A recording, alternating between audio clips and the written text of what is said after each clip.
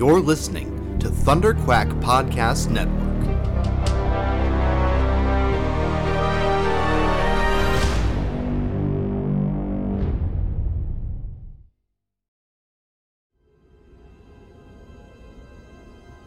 There has been an awakening. Have you felt it? You are listening to Star Wars, The Saga Continues. Your hosts, Kyle Avery and Tim Gerasi, are scouring the HoloNet for news and bringing you all of the latest updates on the future of the Star Wars universe. And the future is bright indeed, so we invite you to join us on this exciting journey as the saga continues. Always in motion is the future. This is just the beginning. You'll find I'm full of surprises. It's not over yet. No, there is another. Chewie, we're home.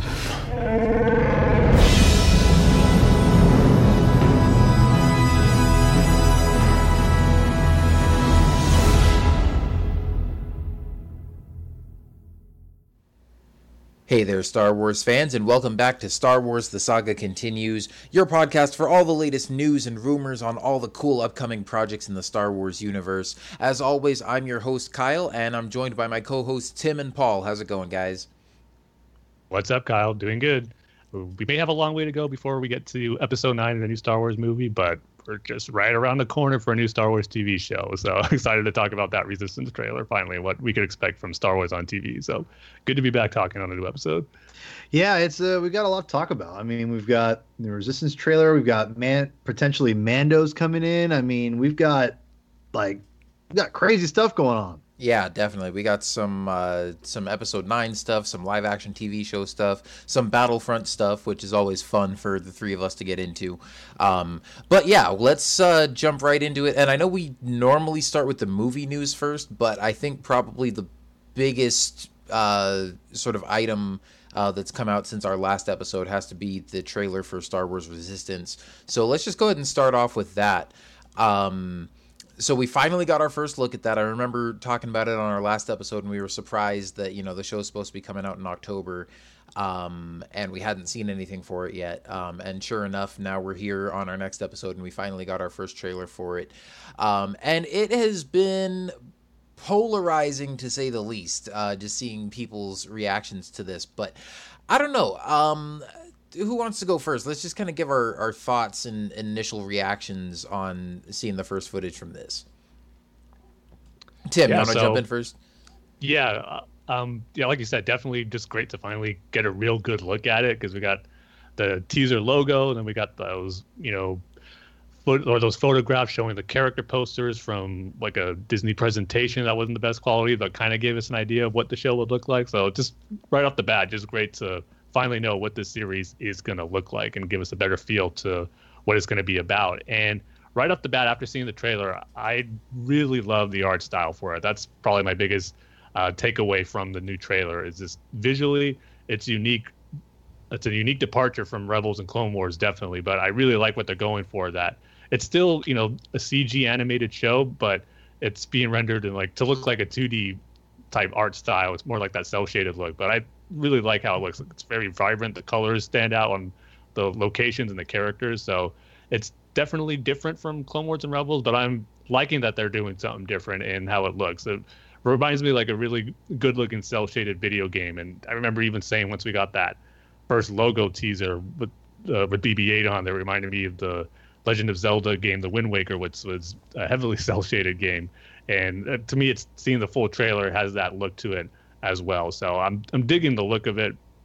And, this is our first look at also the new characters we're going to be seeing in the show. And this is where it kind of got me, I don't want to say it too much of a negative, but one thing that I was hoping wouldn't happen in the series looks to be happening in Star Wars Resistance. Because when we got those, I remember, I forget, it was like a report for when it came out about the different character descriptions and as far as like the actors that were playing them, and we got the announcements about the main character Kaz, who got to see heavily in this trailer. And even before we saw anything or knew anything about the main character for the show, I said right at the get-go, I'm hoping they do something that's a little different than the typical cocky, overeager character who thinks he can do it all, but then has to, be humbled a little bit and show that, he can do what needs to be done eventually. But we've seen that a lot already, and not just Star Wars, but in other genre-driven, hero-telling stories. But specifically with Star Wars animation, we kind of seen that with Ahsoka. We've seen it with Ezra, and I kind of wanted something different for the main character in Resistance. But in the trailer, it looks like that's not going to be the case with Kaz, because that's probably my nitpick about the trailer, is just how we're getting another main hero that's like that. I mean, just hearing his dialogue in the trailer, it's really proving to be that, yeah, he's going to be one of those cocky, overeager, pilots who wants to show he's the best and can do it all. But then there'll be something that happens at the point of the series where he fails and he has to be taken down a step and work his way back up. Because even right at the bat in the beginning, where Poe tells him he has a mission from, the excitement is like, yes, it was just so over exaggerated. And then there's a bit of dialogue he says where, like, wait, I forget exactly what he says, but he says something to the effect of like look how awesome I can be, or look how amazing I'm going to be. Like, that character trope just seems to be overdone to me. And I was hoping they do something different, and it doesn't look to be the case. And I know the series is being, obviously, when the look at the trailers, it's aiming towards a younger audience, which I think is fine, and I'm sure we'll get into. But that's been some of the point of contention about this series from some part of fandom out there. But that wasn't a big issue for me. It's not that it's looking to be skewing towards a more younger audience. It's just that they're doing a familiar character trope with their main hero in this one, when I was hoping for something different. So that was pretty much my only disappointment about it, because, like I said, visually it looks awesome. The ship designs look really cool. I think this art style and with the ship designs they have shown in this trailer, we're going to get some really cool, either space battles or just flying sequences in the series, because a big portion of the show is going to be about them doing these races on this planet or this station called Colossus, and where they're going to do like these races through these rings that they're going to, different take of pod racing where it's not pod racing, but it's good to see another type of racing out there in the Star Wars universe where it's going to be in the skies instead of on the ground like pod racing is. So in the end, I'm still excited for this series. Obviously, I'm going to watch it no matter what as a Star Wars fan. Visually, like I said, it looks great. I was just hoping for something a little different with its main hero. But if Star Wars Rebels and Clone Wars has taught us everything or anything, it's that the main characters that are introduced go through major growth, and their character arcs end up being something really, really great once they get to the end, as we saw with Ahsoka and even Ezra by the time Rebels finished and where his character arc led him. So might not be feeling the main character caused too much right now, but at the same time, I'm not going to feel like he's a character that doesn't have the chance to improve and maybe become a character that I grow to love, just like it did Ahsoka with Clone Wars. And then Ezra, not quite on the level of Ahsoka for me, but he's a character I did end up enjoying more as the series got to season 4. So here's hoping the same with Resistance, but overall, I think it's looking really good, and I just can't wait to see the first few episodes when it airs in October. Yeah, what I was thinking about the show, as we all know before, if you listen to the last episode, I was not too hot on this series, mainly because we hadn't seen much about it. And just what I was hearing about it, and just knowing that it was going for a younger audience and all that stuff, just didn't leave me, it left much to be desired for me. And I don't mind things being targeted for kids, because obviously Rebels was definitely a little more kid-friendly than Clone Wars was, at least what Clone Wars turned into eventually, which was not, I would say, aimed at kids, but more just kind of a general audience, which the broadness of that made it, you could tell a lot of different stories with that. Rebels never got to that point, and I think it's because it was on Disney XD. We also talked about how the new streaming services, you can kind of get away with a little bit more with that, in the future with Clone Wars going back to the streaming service.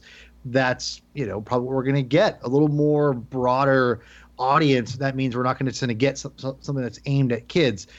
And when the trailer dropped, I just, like I said last time, I want to be excited about this. I want to be happy for it and to watch it and everything. And I'm going to watch it. There's no doubt about that. So when the trailer dropped, I was very much like, okay, I hate to say this, but I was very much like, all right, impress me. I'm like, that's not exactly a good thing to say, but That's what happened. I kind of said that out loud to myself. I'm like, all right, Disney, impress me. And to be honest, it did. I actually really liked the animation a lot. It felt one of the things I liked about it is it didn't feel like it was Rebels. It didn't feel like it was Clone Wars, and it's very obvious. But I like that. I like the idea that this is a totally different idea than we were doing before. I mean, Rebels definitely felt a little Clone Wars at times. I would say, because it was in 3D animation. They're kind of picking up, Dave Filoni kind of picked up the reins a little bit. This is, 2D and 3D literally mixed together. And I like the combo. I really do. At first I kind of was like, how is this going to work? Because they said it was in 2D, but then they also talked about it being in 3D. And I didn't really understand what that meant. Now I'm like, okay, I get what they're going for. And I really like the animation a lot. I know that's been kind of a decisive thing for a lot of people online, but it worked for me. I had no problem with the animation whatsoever. In fact, if it means we're going to get more exotic planets because it's a lot not as expensive animation, then this would be a fine compromise to me, to be honest. So I'm hoping they kind of go different places, but I guess starting from the specifics of the trailer, I love the ship designs. All the designs of the ships, the Colossus, everything looked just fantastic. I was kind of taken aback by how good they all looked, and I thought the ship was cool on the main whatever, the press release of the logo or whatever. It looked cool, and that was the one thing I liked about it. But man, seeing all these other designs in the show, I'm like, whoa, this is really, really good. Like, these are some of the best ship designs we've gotten in the Disney era already. I mean, and I've seen like 2 minutes of a trailer, so I'm really excited what they're going to do with this. I mean, I'm not sure, I think this is how they're going to get away with not having lightsabers and blasters and things like that, and aimed at a even more, younger audience, is having them be in ships and firing at each other. Like, I feel like that's going to be the compromise, because you can blow up their ship and they can eject out and be okay, which they do that in Rebels still too. Yeah. But if you notice too, like I said, Colossus, it's over a large scale of water, so yeah, which may also help with the budget. So yeah, everything about it to me looked like, they're trying to be, I like the racing aspect. Everything looked cool about it though. I mean, it felt Star Wars to me. It never felt like it was a cheap imitation of Star Wars, which that is something we're all worried about with these shows we're getting, and anything new Star Wars. We're always worried that it's going to look like a cheap imitation. And I think for the most part, Disney, at least from the TV and movie aspect so far, has been 100% fine. Nothing looks cheap cheap imitation from what we got before. Some of the comic stuff, I'd say, some of the designs are kind of lazy, and I would say, in my opinion, not my favorite, and they definitely look like cheap imitations, but they also have way less time to do this stuff. Whereas, Resistance is developing these shows, or Lucasfilm is developing the Resistance and all that to design, and they're working on these things, and comic artists literally have like a short window to belt out a design and keep it going. So you're not going to get, designs are always going to be hit and miss in comic books, whereas I think mostly in film and TV, the development process is going to be a lot better, so you're going to have a better product for the most part. No, it's all subjective, of course, but I'd say for the most part, more people are going to be drawn towards those designs opposed to the comic ones because of that reason. So I guess wrapping up my thoughts about it, I'm really looking forward to it. I loved everything. Like you, Tim, I totally get why you would say that it was the main character seems like a trope that needs to die out a little bit, but at the same time, it's the audience that they're going for. They're trying to teach, have kids identify with someone that's eager, because all kids are eager. All kids are excited. And he, obviously is that kid like Ezra was and Ahsoka was. And when you're aiming at a young audience, you got to connect with them. I mean, and I'm not saying either that they have to do that and they should do that, but I can see whether it's Disney. If it's Lucas, maybe he would do something different, but it's not Lucas. This is a boardroom of people, and Dave Filoni and They have to make sure that this product's going to be successful. So they go to what works, which is the overeager protagonist. So yeah, and I totally get that too. I understand why they're doing it, but even as a little kid, I never took to the characters that were like that in the cartoon shows that I would watch. So right. Like when Ninja Turtles was on in '87, Leonardo was always my favorite character, and it was like he's like the boring turtle. Like no one like, he's nobody's favorite, but he was mine. So because he was kind of like that even keel. Yeah, he was mine. Yeah, and I liked his leadership qualities. I liked that he was kind of like the boss of them all. I always liked Leo for whatever reason, for that reason. So, but yeah, I totally get what you're saying, and I agree. I don't think it's a slam dunk like, oh yeah, you have to do that. No, I think it's just a safe way to do it, knowing that it works. Most kids will connect with it. So that's why they're going with it. And I get it, but yeah, I'm very turned around about the series. I'm looking forward to a lot more. And to be honest, it's the ships. The ships have won me over completely. I want to see them in action, and I can't wait to see them in action. So, I'm curious what you guys think. Are these the best ship designs like since Disney took over? Because seriously, the little we've seen, I'm 100% in. See, that's interesting. Like I don't know. I definitely like the look and feel of the show. And I'll just kind of give my overall thoughts on it, but I'm maybe not quite as hyped about the ship designs as you guys are. But to start off, I mean, like both you guys said, I love the animation and the art style, that, cell shaded animation where it's like the 3D models, but it's kind of lit and textured like a 2D show. And so it kind of has that look of like a 2D cartoon, but with more like 3D movement and depth to it. I think that's really cool. I know they said they were going for an anime inspired look, but to me, it really is reminiscent of like early 2000s Disney animation. And I know some of these are like not some of their most popular movies, but like Atlantis, The Lost Empire, Treasure Planet. I love those movies, especially Treasure Planet. That's like a hidden gem. Like that's the most underrated. I've never seen it. That's the most underrated. See, I gotta watch those two movies. I've never seen those. Atlantis is okay. I loved that one as a kid, and I watched it on Netflix years later, and it's got some really cool visuals and action, but it's kind of light on story.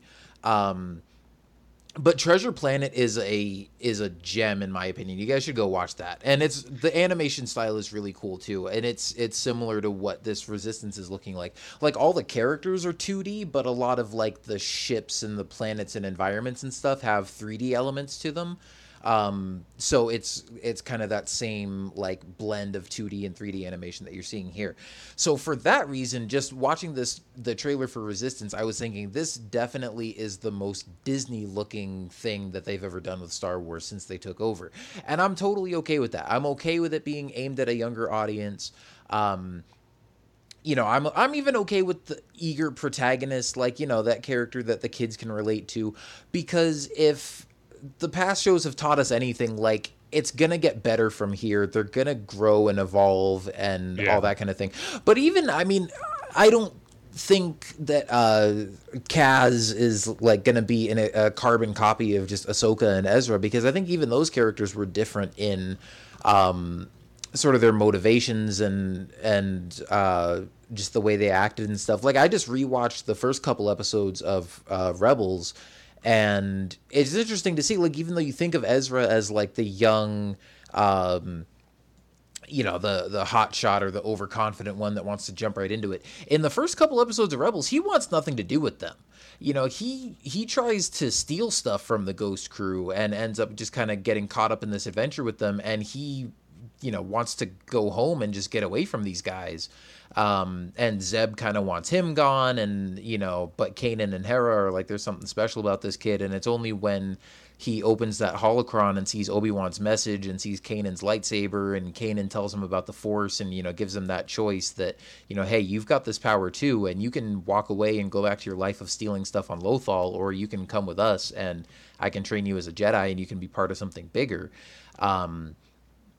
That's when that that eagerness and that thirst for adventure first kind of kicks in. But he definitely does not start out as like the one that's eager and cocky and wanting to jump into things. I mean, he's cocky to the sense that like he's sure of himself, but he definitely is not like, oh yes, we get to go on a mission and fight stormtroopers. He's like, man, I just want to go home and go back to my life. And then with Ahsoka, obviously she's caught up in this big war and wants to prove herself to the Jedi and prove that she's not too young to be Anakin's Padawan and that she can handle it. So she, I think, is very eager, but in the sense that like she's eager to prove herself. And so I think, and we'll see more what Kaz's motivations and stuff end up being as the show progresses, because I mean we've only seen a minute of footage so far. But I'm guessing he's going to be more eager to sort of join this movement of the Resistance and sort of become part of something bigger. And we'll find out more about his backstory and, where he comes from and his reasons for joining up with them and everything. But again, just even though we've kind of seen that trope of like the eager young protagonist before, I think just his unadulterated like exuberance, like, yes, we got a mission and I got to go fly ships and stuff. Like, I could see how that could kind of be annoying, but it's also almost refreshing. Like, we haven't really, at least in my opinion, we haven't seen quite that level of enthusiasm. So I don't know. We'll see. And I think it's going to fit the whole tone that they're going for with, the fast-paced action and the racing ships and all that kind of stuff. Also, I think, like, it's pretty obvious to me that all the stuff we see in this trailer is going to be from the first episode or maybe the first couple episodes. And so for people that think this looks, just too childish or whatever, I would say, give it a chance through the first season, because if this Star Wars animation has taught us anything, it's that you may think that the whole series is going to be one thing, and they always throw curveballs at you and surprise you with the guest characters that they bring in, the places that they take these characters to, the interesting story elements that they incorporate into it. So my hope for this is that it's just, yet another series that at first maybe seems aimed at a young audience that, you might not be for everybody. And then the more they get into it, the more it's going to really start feeling like Star Wars and have more things to draw on the older crowd too. Because if you think about it, Clone Wars and Rebels were both the same way.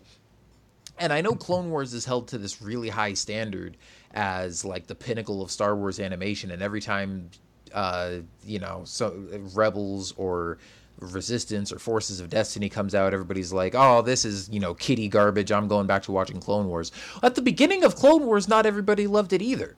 The Clone Wars movie has like a 20% score on Rotten Tomatoes. And then, the first season, you had a bunch of episodes with Jar Jar and battle droids doing stupid stuff for laughs. And, it definitely, I think, was a good first season, but it definitely had some bumps in the road and some challenges to overcome. And then you look at where they got to by season 3 or 4, and it was just exponentially better. And then Rebels was kind of the same way. I would honestly say that Rebels maybe started off a little bit better than Clone Wars did, or at least a little bit smoother, without so many bumps in the road. And then I would say by the end of it, it maybe didn't reach the same heights that Clone Wars did in like season 5, but still was. May I cut in for a moment? Yeah, well, I'm just saying it was. I think Rebels 2 was better than where it ended, so I think we can probably expect the same from Resistance as well.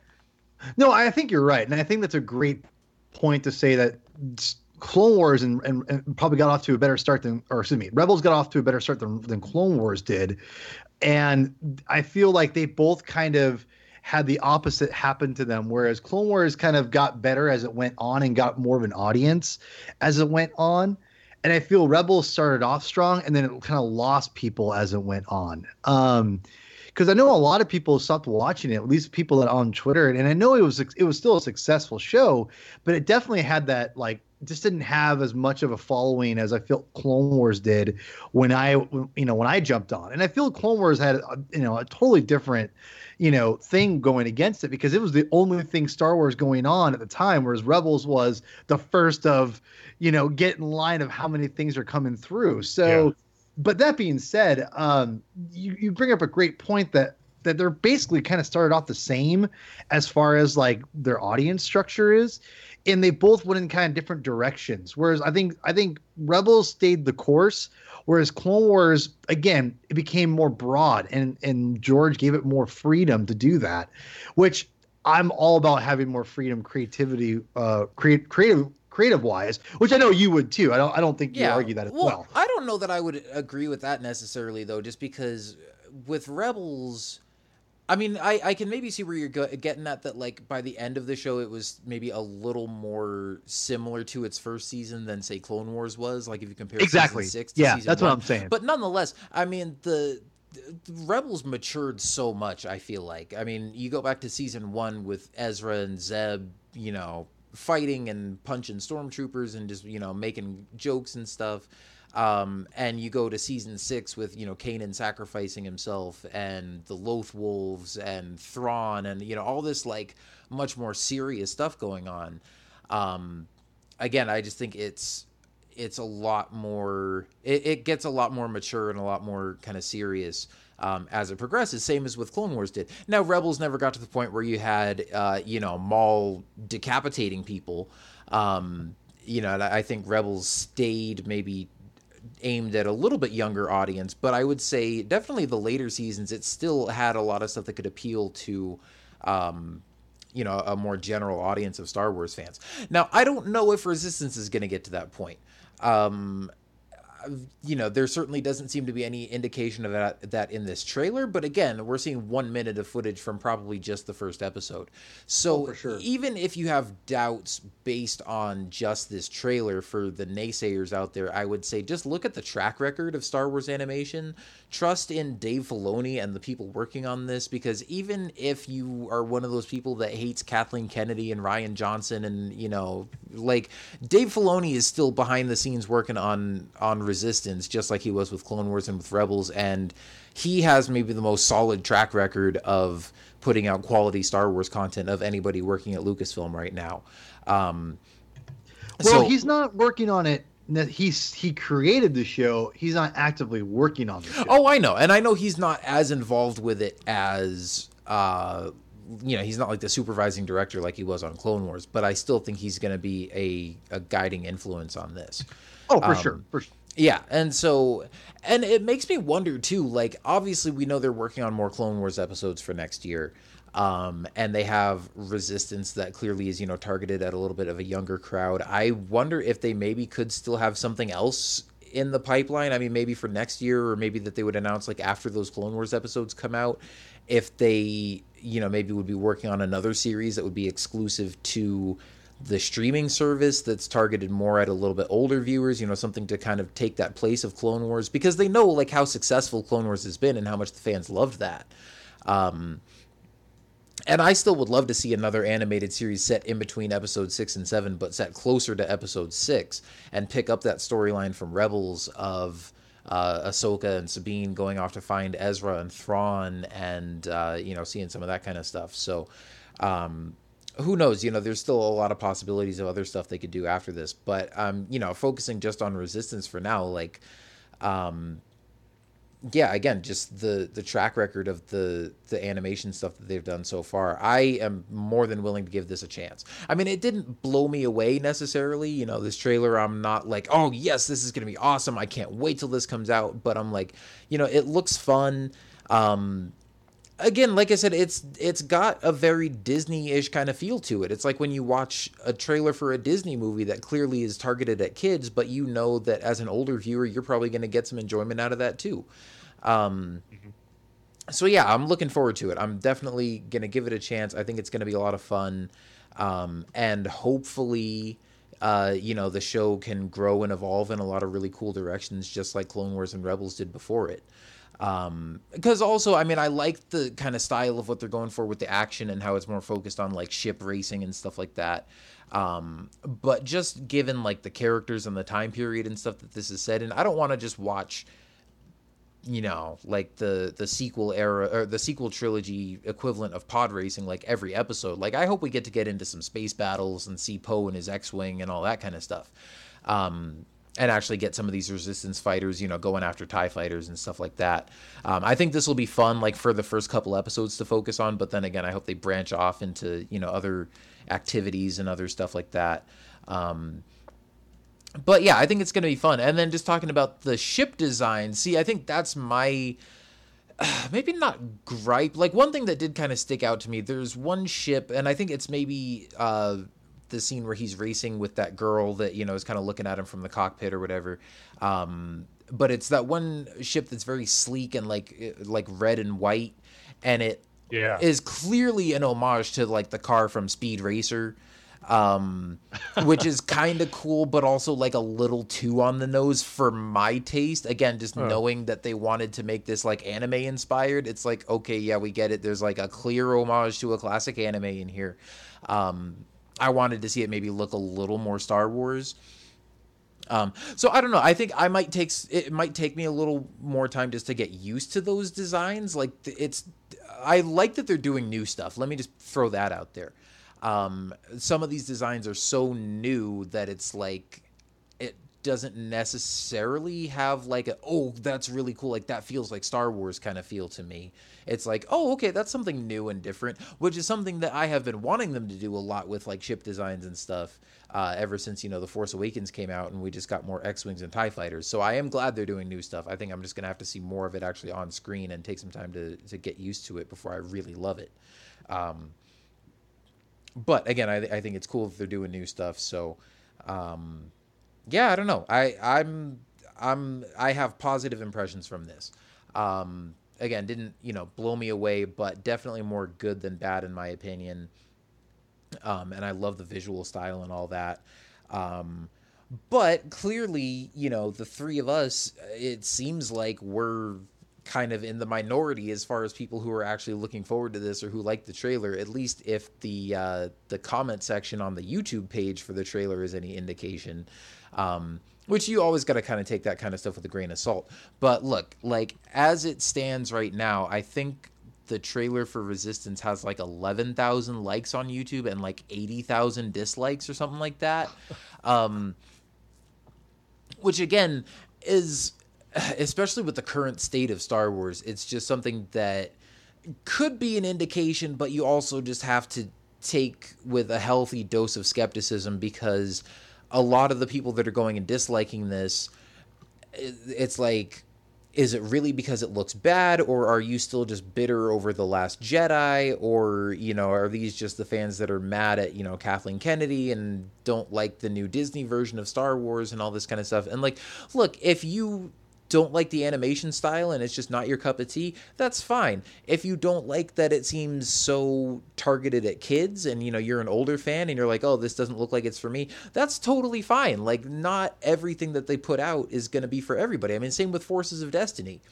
Look, I'll be honest, like, it's been a while since I've watched any of the new episodes they've put out for Forces of Destiny, and I keep meaning to go back and catch up on those, but, like, it's just not really for me. But I don't go on every episode and dislike it and trash it in the comments section, which people seem, bent on doing for Resistance. So it's kind of hard to gauge like how the general fan base really feels about this, as opposed to, just those people that like being negative about stuff that, they think isn't really targeted specifically at them, or who just feel like venting frustration at Disney and at Kathleen Kennedy and stuff over kind of the current state of things. So I don't know. I hope the show does well. I hope we watch it and it's turns out to be really good, and I hope it surprises people and, kind of gains traction and gets a lot of fans.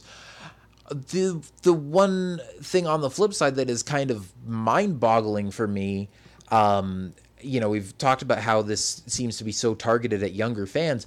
The premiere date for the first episode, it's airing on October 7th on Disney Channel at 10 p.m., which I'm like, you sit through this trailer and go, oh, this, looks like it's for kids, but I think it'll be fun. Like, I want to watch it too. But then you see the time that it's airing and it's like all the kids that, you seem to be targeting with the stuff you just showed me are going to be in bed by the time this comes on. Like, what are they doing? I don't know. So that's one thing that leaves me scratching my head a little bit and makes me like a little bit worried about this. I'm like, is Disney like not really giving this a chance? Or are they assuming that, like, because it's Star Wars, they can kind of just bury it at the bottom of their lineup and that people will find a way to watch it anyways, and people will find out about it anyways just because it's Star Wars, and, they'll get, like, the repeat views the next day online or whatever? I don't know what's up with that, but it is one thing that makes me kind of have a little bit of a bad feeling about this. Like, I don't know, does Disney not have faith in this show and they're, like, not really giving it a chance? Or, I don't know. To me, I just took it as, you see, I don't remember the exact time, but when Rebels premiered, it was I believe, because is that like they build it as like a Sunday movie special for the first 2 episodes of Rebels, and they have the extended footage with Darth Vader. I believe that was at a similar time. Maybe it was like at 9 or something like that. So I just kind of took it that they're kind of following suit, that this is what they're going to do for new Star Wars TV shows that are going to premiere on network television, have it be on a Sunday in the evening. But maybe this one is a little later. Yeah, that is a little puzzling, just for the reasons you said, looking at the trailer and seeing how much it's geared towards a younger audience. So, and I'm sure it's going to have plenty of repeated air times too. It'll probably be airing like maybe the next day or something like that. But so maybe this is kind of their way of them thinking that, you know, the hardcore Star Wars fans are going to watch it, and let's put it at Sunday prime time. Or is 10 p.m. still considered prime time anymore? I don't even think so, because again, that's so late. And I mean, so yeah, the 7th is a Sunday, but again, for kids, like, that's a school night. I could understand it a little bit more if it was like a Friday or Saturday night, but yeah, I don't know what they're thinking with that, but I hope it doesn't come back to bite them in the butt. Yeah, it wasn't. I think it says it's 7 o'clock Eastern, 10 o'clock, or yes, it's 7 o'clock Eastern, I think is what, and then 10 o'clock Pacific time. But I think it, you know, does a rebroadcast at like whatever. I don't think it's, or no, excuse me, I got it backwards. I apologize. It's 7 o'clock Pacific time, but it's 10 o'clock Eastern time. So it's only coming out at 7 o'clock strictly of our time, essentially. I'm not sure if you're 2 hours behind us yet or not, but yeah. Oh no, like, I'm still on the same time as you guys right now. Right. So, but I guess what I'm trying to say is that it's coming out the same time, but it's not going to have an earlier time slot. It's going to be at 10 o'clock on the East Coast, which is weird that they would do that, but you know, or they would maybe make it like a little bit earlier for the East Coast time, but they're pretty much just aiming at 7 o'clock prime time, starting at the Pacific time. So that which I thought was interesting, that they're just, nope, it's going to be here, just, you know, specifically. So yeah, I don't know. It is puzzling no matter way you look at it. That 10 o'clock. Well, actually, no. So on and Paul, I don't know where you were seeing that, but on the press release on StarWars.com, it actually specifically says 10 p.m. Eastern time and Pacific time. Okay. My bad. I guess it kind of depends on like your cable provider too, because for me, I have DirecTV and I get the East Coast broadcast, but yet that's Pacific time, so I'll probably be able to watch it at 7 p.m. But I know there are other cable providers that'll be, you know, that 10 p.m. time on Pacific Coast too. So yeah, it kind of depends on how your cable provider works for it. Yeah, I don't know. Yeah. Well, we're gonna watch it that day no matter what. But oh like yeah, for sure. I'm gonna wait till like next week probably, to watch it.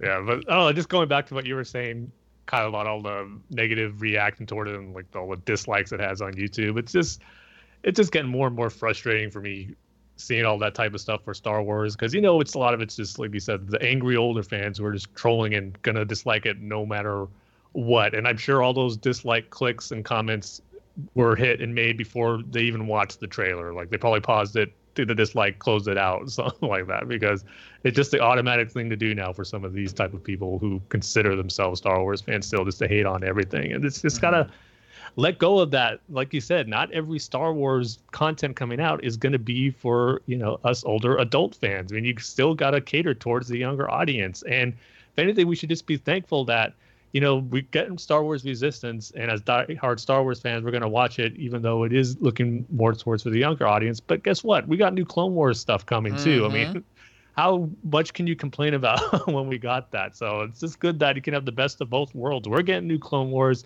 They're going to be a new series that's going to be geared towards a younger audience. Get them into Star Wars and get new fans, because that's what it's all about with these new series, especially on the animated front, bringing in new fans. And if Resistance does that, just like Clone Wars and Rebels did, then it's going to be a success in my book if it brings any new fans, which I'm sure it will. So this whole aspect of fandom is really getting tiring to see online. Every time there's new Star Wars content that comes out, it's just really, really frustrating. But and also to go back where we're talking about how it can get, you know, better as it progresses throughout its seasons, and we'll see how long it lasts. But I would even say too, that could even apply to the latter half of the first season, because, you know, with Star Wars animation, even going back to Clone Wars and Rebels, all the great stuff and the great episodes came at the back end of seasons, even with the first ones for Clone Wars and Rebels as well. So I would expect that for Resistance as well. I think we'll probably get bigger connections to the grander scheme of Star Wars, whether it's some surprise guest appearances from classic characters or just diving into more of the Resistance and First Order struggle. Like, I think you made a great point, Kyle, where you were talking about the first few episodes are probably going to be just of setting up the characters and doing the races on Colossus, and then the back half is going to probably really dive into the Resistance and First Order stuff. And we didn't get much of the First Order in this trailer, which I was saying how much I love the animation style right away as the trailer began. I was hoping, okay, let's get some cool Captain Phasma shots in here, and there was nothing. But we got that one shot of like a gold-plated stormtrooper, which looked cool, but it wasn't Phasma. Right away, I thought, that's not Phasma. There's no cape, it's gold. But then I saw people online saying, oh, it's Phasma. I was like, wait, really? Am I missing something here? But you brought up too, Kyle, how even the helmet design is not Phasma. It's just your typical First Order stormtrooper look. So yeah, and I don't think that's a gold stormtrooper. I think it's a regular stormtrooper standing in front of a fire or something that is just like giving it that kind of gold glow to it. I think that's just the lighting. I don't think that's actually a gold stormtrooper armor, as cool as that would be to see. Yeah, we know we're getting a red one, but the gold is gold too. And yeah, there's even another aspect of the trailer that I'm hoping the series goes into, as I was saying, how it goes maybe in the back half of the season, dives more into that Resistance First Order fight. Just a group of characters that we're getting introduced here. There's that one shot where we see like a group of them running towards their ship, which looks like in their flight suits and their helmets. I like how each one of them has their own unique design as their helmets goes, and they each have their own colors. We see someone like the red and white jumpsuit, see like a Rhodian and a green one. They got another pilot in a yellow with a yellow jumpsuit and a yellow helmet. I think it would be cool that we get introduced to these characters and, they each have their own unique look for their suits and their ship just for racing. But then as the conflict grows between the First Order, they join up with the Resistance. And then we get, instead of a group of racers, we get, a unit or a squadron of pilots for the Resistance that are going to be the bulk of this team of heroes that we'll, see more of as the series goes on. I think that'd be cool and something different for Star Wars animation, where we get a team or a group of characters instead of just all being on one ship like the Rebels were on the Ghost. They each had their own unique ships, and they're going to see space combat and just flight combat in general, whether it's on different planets or in space, with these group of characters each in their own unique ships, which I think would be pretty cool. So that shot kind of stood out to me as well in the trailer, as far as something that we could potentially get in this series as well. So yeah, I mean, more the positive definitely outweighs the negative I've had with the main character Kaz and his over eagerness. But yeah, when you get down to it and you look at the animation style, the action that we can possibly get, and the growth we can see with some of these characters, and just the overall story in general, I just think there's definitely more to be excited about than with the few nitpicks I have with it. And just something that I wish those disgruntled fans could look at more when this new stuff comes out, because there's a lot of Star Wars going around right now, and tons of different contents. And even though not everything might not be to your liking, I think there's just enough in there to at least like, or like you said, just if it's not for you, then just leave it at that. Just don't keep beating a dead horse on something you just feel you have to make your disappointment and hate out there. Just say it once and let it be. Yeah, for sure. I mean, I definitely would never say anything like, if you don't like this and you don't like everything new that Disney's pointing out, then like you're not a real Star Wars fan because you don't appreciate this. Yeah, like, exactly. You're more than free to like or dislike whatever you want. But, again, if something just looks like it's not for you, especially if it's, you're an older fan and it's targeted at a younger audience or whatever, like, if you want, give it a chance. And, if not, just move on. Like, again, we've got Clone Wars, we've got more movies coming.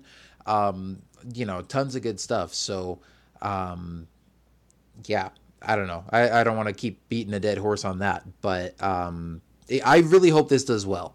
I hope people give it a chance. I hope people like it. I hope they eventually move it to a time slot where kids can actually stay up and watch it. This will probably just be for like the premiere episode, and then I'm sure they'll probably move it to like, a Monday night or Friday night or whatever it is. It would be like Rebels, and each season is all over the place as far as what day it airs. It's like each year was a different day and time. Yeah, and this is just our first look. I wonder if we'll actually get another trailer for this before it airs, because I was going back and looking at, I kind of wanted to compare this to like some of the first trailers we got for Clone Wars and for Rebels and stuff, and pretty much every trailer that we got like before any season of Clone Wars or of Rebels was a good like 2 to 3 minutes at least.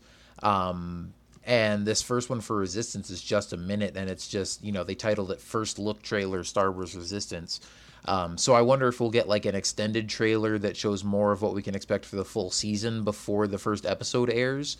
And if not before, then I would assume, you know, when you watch the first episode, they'll probably have a trailer showing like what's coming up for the rest of the season, just to get people more excited and show that there's probably more to it than just what we've seen right here. So I would hopefully also expect too, like even September, maybe get these like character videos introducing each new character, like we got with Rebels. I'm actually kind of surprised it hasn't started yet. So we'll see if that happens. But I think that might be something, maybe even before we get another trailer, just an introduction video to all these new characters. Yeah, hopefully that would be cool too. So we'll see. And we've got another about a month and a half before this airs. So we'll see what other kind of trailers and supplementary stuff they put out in the meantime. But just to finish up on Resistance, we also got a report from Entertainment Weekly about some of the characters and who are going to be voicing them in the show. We already know we've got Oscar Isaac voicing Poe Dameron, and we saw quite a bit of him in the trailer. Also, we know Gwendolyn Christie is coming back to play Captain Phasma, even though we didn't see any of her in there. And then, I don't know, did they announce who the main voice actor is for the main character, Kaz? Because I don't see him on this list. He's a guy from a soap opera. That's all I know. Yeah, they did announce who he was, but I'm blanking on his name right now. Okay. Yeah, I was going to say, I'm sure they probably did announce it. I'm just not seeing it in this article here that we're looking at. But let me see. Oh, yeah, they do say it on here. Sorry, I'm going to the actual Entertainment Weekly article. Where did it go? Christopher Sean is voicing Kaz. Yeah, and then Oscar Isaac, Gwendolyn Christie. And then the rest of the characters on here, we've got Jarek Yeager, played by Scott Lawrence, Tam Rivora, played by Susie McGrath, Niku, played by Josh Breener, Tora Doza, played by Myrna Velasco, Hype Faison, played by Donald Faison. Oh, that's funny. They gave him the same last name. Flix, played by Jim Rash, and Orca, played by Bobby Moynihan. And then in addition to that, they announced that Leia Organa will actually be appearing in the show as well, voiced by actress Rachel Butera. So there is kind of your main voice cast for Star Wars Resistance. And there's a few names in there that I'm familiar with and some that I've never heard of before. But again, just going off of previous Star Wars animated shows, they usually seem to get pretty good casts together that have fun working on this stuff and know their Star Wars and love working on it. So hopefully that should be make for a good time. Yeah, and just good to hear that Leia's going to be in the series as well. I mean, It seems like a no-brainer with a show titled Star Wars Resistance that, the main leader and founder of the Resistance would be a part of it, but she wasn't mentioned in the first announcement for it. So I was kind of thinking maybe she would be one of those characters who shows up like in a season finale or something, but it doesn't say she'll be in the first premiere episodes, but I'm sure we'll be seeing her sooner rather than later in the course of the series, which is great. Yeah. Yeah, I would imagine Leia will probably have a role similar to like Ahsoka or Bail Organa did in Rebels, where we kind of see them working behind the scenes and, appearing every once in a while. Yeah, that would make sense. Yeah, well, again, that's kind of the scoop for now on Star Wars Resistance, and we will see what comes out in the next month and a half before we finally get to see the show, and hopefully it, leaves us with much more positive than negative impressions.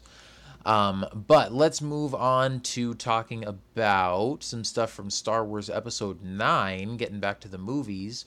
I think it was just on our last episode, right, that we talked about like the beginning of production and the cast announcement and all that kind of stuff. Yeah. So adding one more name to the voice cast or to the cast of the movie, they just announced that Dominic Monaghan, who was Meriadoc Brandybuck in The Lord of the Rings, and also is probably his other most famous role is as Charlie on Lost. He's going to be joining the cast of Star Wars. So that's cool. I like him as an actor. So I am excited to see who he's going to get to play, and I think it'll be cool to see him in Star Wars too. Yeah, definitely. I mean, like you, big fan of the Lord of the Rings trilogy, and in particular, his role as Merry. I mean, he's always been probably my favorite out of the four Hobbits. So, and again, just any actor from Lord of the Rings makes the jump to Star Wars is, great in my books. Keep them coming. Pretty much all the actors in Lord of the Rings were fantastic. So, looking forward to seeing him and join the Star Wars family, seeing what character he's going to play. So, I thought this was some pretty cool casting news to get to. Yeah, this is Dominic Monaghan is a fine actor. I don't have anything against him. I liked him just fine in the Lord of the Rings movies that he was in. I thought he played a great Merry. I also saw not most of Lost. I saw a good chunk of Lost. I thought he was an okay character. I think he's a fine actor. I'm not like, I think it's weird that he's cast kind of late. It feels like it's a J.J. Abrams, like, you're my friend, Dominic. Why don't you come into Star Wars with me? And kind of like he's not obviously going to have a big role, but it's something that he obviously wanted to help a friend out. Like, oh yeah, you're my buddy. Let's have you come in and do this role. I don't know. It's whatever. Here's the thing. I'd be more interested if he was in the initial press release, like he had a more substantial role. And maybe he will. I don't know. Because I guess going back, Lupita Nyong'o and Gwendolyn Christie weren't part of the original thing either. So that's a good point. I just proved myself wrong mid-sentence. You did it before I could jump in and correct you because I was thinking the same thing. No, fair enough. No, I just, it's whatever. I'm very curious why, what he's playing. But I have to say, every time someone gets cast, I automatically think Knight of Ren. Knight of Ren. That's all I care about. I mean, because it's the end of the Skywalker saga, I'm just like, whatever, And I really, really, really want, like, the thing I'm looking most forward to in this movie is Knights of Ren and having them in action. I have to really hold myself together a little bit because I want to see them duke it out so bad in this movie with with Finn and Rey and whoever is going to join them, with melee combat, with lightsabers or whatever, and how rad they looked in that flashback sequence. That's all I go back to. So I'm hoping he plays one of them, but I can also see him playing like a rebellion/resistance. And I did say rebellion on purpose because that's what Luke calls them at the very end. That's what they are now. Yep. Yeah, the rebellion's been reborn. Yeah, whatever. So sorry, I didn't like that part. Yeah, see, that could be a whole other topic of discussion where we can go back and forth. Why I think that's an accurate thing to call him now, but whatever. It's just ridiculous. But anyway, he'll probably end up being one of those characters, like a general who's like, who walks up to someone and then goes, they said this, and they walk up to somebody else and they go, that person said this. Activate the shield. What they just told me to do. So just like that one character did, basically Leia told him to do something and he told someone else what Leia told him 5 feet away. So anyway, I don't know. I'm a little bitter, you can tell, but I like I said, I just want him to be a Knight of Ren. I want everyone to be a Knight of Ren. So we'll see what happens. I got to be right at some point. He wants Chewie to be a Knight of Ren. I want Jonas to be a Knight of Ren. So we'll see. Yeah. Well, I'm right there with you. I mean, I didn't think about that with him necessarily, but I'm on the same page with you as far as wanting the Knights of Ren to be involved in this movie. And have a big role and some really cool action scenes. But whether or not he is one of them, we will have to wait and see. So the other bit of episode 9 news that dropped just within the past week or so is we got our first batch of leaked set photos. So we're going to talk about those. It was coming at some point. Yeah. Inevitably, we got the announcement about the start of production, and sure enough, within a week or two after that, Set photos are already starting to leak out. So we're going to talk about these briefly. If you want to avoid like if you're one of those people that doesn't want to know anything about the movie going into it, we always like to give a spoiler warning for those kind of people. So you might want to, just skip ahead a bit or whatever. But I will say before you do that, if you haven't seen these photos yet, there's really nothing super spoilery in here. I'm one of those people that I kind of like to know some stuff. Like when the first batch of leaked photos comes out, I'm always just curious and, I want to take a look. But, if there's a report from Making Star Wars or something that comes out and says oh, here's all the details on the new movie and who the villain's going to be and the plot twist at the end and who's going to die and stuff, I'm like, nope, I'm staying 12 parsecs away from that. But just, so trust me when I say there's nothing in these screenshots or in these leaked photos that is going to spoil any plot points about the movie or anything like that. Again, if you really don't want to know anything, then, fine, you don't have to listen to this part. But, we're just talking about main characters that we already knew were going to be in the movie and, in a couple new outfits and stuff like that. So, with that being said, it looks like, from these set photos, it's primarily Finn, Poe, and Chewie who we see in these pictures, along with some background extras, and it looks like some horses or... Yeah, I think that's probably a horse. But they've got some animals, in costumes that you can tell they're going to... use them in post-production and kind of make it into more of a an alien creature. There's one photo of Chewie standing next to, again, what looks like a horse, but it's in almost like a big woolly costume that looks more like a giant sheep or something. And then it's got some orange stripes on its head where they're probably going to CG in an alien head over the horse head. And then, like I said, we've got Finn and Poe. They're both in new outfits, which I think are looking kind of cool. Poe is rocking an Indiana Jones getup with a white shirt with the sleeves rolled up and then brown pants and boots.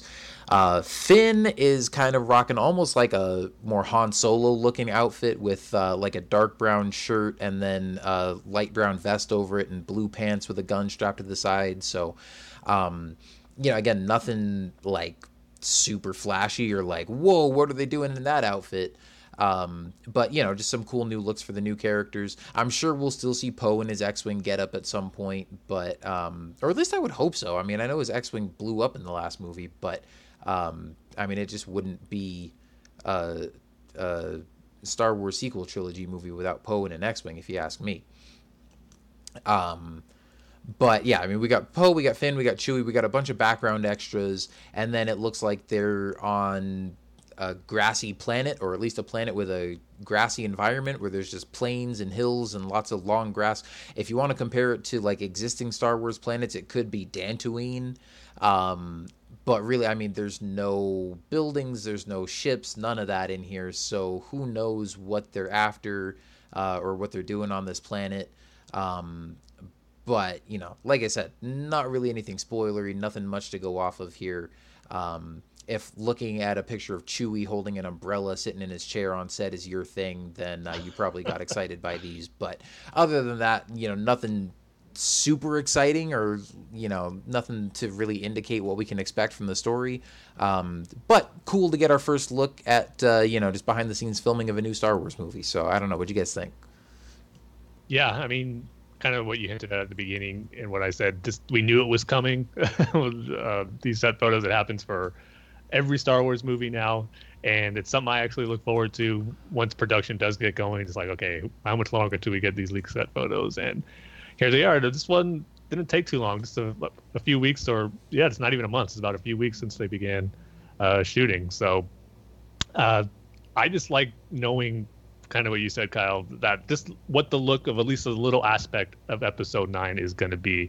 That's what just gets me excited whenever I see these new set photos that come out for a particular Star Wars movie, just to get that little sneak peek of what we can expect the feel and look of a new Star Wars movie to be. And even more so when it's the main episode saga films, especially with 9, it being the last of the Skywalker trilogy, or Skywalker saga, I should say.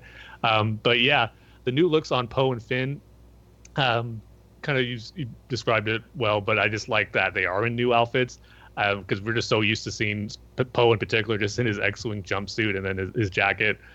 So it is good to see both and looking something different for it, being, the third movie of the trilogy, and we're assuming that it's probably going to be a few years after The Last Jedi. So I just think it's good to see them in some different outfits where they haven't been wearing the same thing the last few years. So that was cool to see.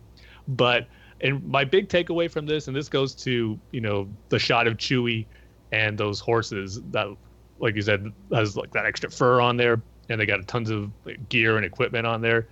And immediately, and I know you'll appreciate this, Paul, I just thought of Ewok's Caravan of Courage. I mean, just seeing horses in Star Wars, because if I'm remembering right, Ewok Caravan of Courage, or both Ewok movies actually, were the only times where we saw like actual horses in Star Wars, and seeing a horse in that photo along with Chewie just gave me that vibe of the Ewok Caravan of Courage, and even just the grassy environment too, because there's a point in the movie where they're making this long trek on these horses, and they have much bigger like gear on them in the Ewok films, and even to a point where like they can house like some of the smaller Ewoks, and the young kids like Wicket and Sindel were in there. They rode inside on the horse in like this tent type thing. So it doesn't look quite like that, but I just got that vibe of seeing horses in Star Wars, and we'll see how much CG is put into them to make them look really different. Like you said, they have those red-orange stripes on their faces, so maybe they won't look exactly like horses when they get the visual effects done. But I don't know, part of me is kind of hoping that they stay looking like they do in these photos. Just have it look like a horse, but just be alien and exotic enough to have a Star Wars feel to it. So I couldn't help but feel that way when seeing that shot of Chewie and that horse. It just took me back to the Ewok Caravan of Courage movie, which I still love. And it's kind of good to get that little feeling of harking back to it. So that was neat. And the only other thing or thought I had on it was that shot with the extras, and we see these different civilians of people on this planet, and just what type of role they're going to play. Because right away I'm just kind of thinking, are Poe and Finn there to help these group of people that maybe the First Order is attacking, or they're kind of still maybe doing some recruiting for the Resistance? Maybe they know of this group on this planet, whether it's a new planet or if it's Dantooine or something like that. They're here to help these people, have them join the Resistance. So it's going to be interesting to see exactly what they're going to be doing on this planet. And I'm kind of hoping, I don't know, as cool as it would be for it to be Dantooine, I guess it all depends on the story, but I just hope it's not another scenario that we already saw in The Last Jedi with Crate, where, it's just another rebel base, let's go there and kind of make our, camp there, or make our base of operations there. It would make sense, but I'm kind of hoping for something new or just a different reason for that to be the case. But other than that, the only other thought I had on this, and again, you can't go on too much just on these set pictures. We don't know the context of everything, but of just seeing Poe and Finn, is good to see them two together. It's like they'll definitely have more screen time than they did in The Last Jedi. But I was kind of hoping to see the three of them, or with Rey, Poe, and Finn, because as I was saying on the last episode, it would be kind of great to have that Return of the Jedi feel where the whole gang's back together. And even if it's for a little bit of the movie, we get a portion, or at least a sequence, where Rey, Poe, and Finn are together. And again, this is a few set photos. Maybe Rey does travel with them to this planet. She's off somewhere else. Or maybe they already had their sequence where the three of them got to do something, and then Finn and Poe go off on their own assignment, and Rey's off doing her things to take care of Kylo, and taking care of what needs to be done for the grander scheme with the Force in the galaxy. So that was just my one thought I had. Again, like, got to take it all into context. We don't have any context just yet, so it shouldn't be too much of a big deal, if Rey is not here in these group of set photos. So yeah, again, nothing too major shown in these images, but I just like looking at images from Star Wars Episode 9. Like I said, just giving that little taste of what we're going to see next year. It's just good to get this early on. And again, I love having those Ewok vibes from it. So it was just cool to get this little sneak peek when these came out. Yeah, this took me by surprise. I was pretty spoiler free for The Last Jedi, and I stayed away from most of the leaked pictures. And to be real, this one, I'm gonna do the same thing for Episode 9, but these pictures were literally popping up everywhere. I couldn't, and I even posted them like, oh yeah, and then someone goes, "What are you doing? This is, you're really gonna post this?" I'm like, whoa! I didn't realize that this was like super sensitive, and I Gotta respect that, and I deleted it. But what I deleted was interesting because that original picture that JJ posted was, everyone said it was Ray, Finn, and Chewie, and it actually confirms pretty much that actually wasn't Ray. It's actually Poe. That's right. Because the shirt he's wearing is very tan, and all the lights on it makes it look like it's white, and Chewie was there too. So the three of them are probably flying the Falcon, which that's cool. Is it pretty much confirmed that, and maybe that's what they were complaining about, was that it almost confirms that it's Poe flying the Falcon now, and maybe that is kind of a spoiler. But I was like, oh, that's kind of cool. But that's also official stuff, and I think they also posted that picture, honestly, because they also knew they were going to be shooting outside with the possibility of people like taking pictures. You know what I mean? Like a lot of people will do, even though you couldn't really see it. Yeah. Yeah, I think they would have probably made it a little more clear and visible if that was the reasoning for releasing it. But JJ still kind of took it in a way where you had to really look to make out who's who in there. And like we were saying, we really couldn't confirm that it was Ray like we all assumed it was in that image. But yeah, I definitely think you're right that it probably is Poe sitting there. Even that little strap he has over his shirt that everyone thought maybe was Ray's Padawan braid was probably just a piece of that strap that he was wearing for the bag he's carrying. So again, that goes into what I was kind of talking about, not having Ray there. Just makes me wonder, like, how much are they going to be together? And like you said, what's going to be the reason for her not being on the Falcon and for Poe piloting the Falcon? And who knows, maybe she is there like just in the back doing some Jedi training or meditation or whatnot, and Poe's piloting to whatever planet they're going on. But it's definitely interesting now that you brought that to our attention, saying that, that is Poe in the pilot seat, because I think there's no disputing that, because it's clearly the same outfit when you look at them side by side now. Right. Well, what's also interesting is the fact that Finn's pants are completely blue. Like, they're as blue as can be. And I'm like, whoa. Like, that was a little, to be honest, jarring, but in a good way. I like that. I'm like, man, this is very different than what we've gotten from him before. And I like that. I like the fact that it's a completely different, like, it's a very different outfit. It's in the same spirit of what we've gotten with him before. But yeah, I like what we're getting. And I don't know, I thought it was interesting. Everything looked cool. And I definitely got an Ewok vibe from it as well, with the horses. But obviously they're going to CGI those horses into something else, which is cool. Like, that's what I want it to have happen. We've got to have these different things, different creatures they're riding on. First thing I thought of when I saw that planet or whatever they're on, I thought Dantooine,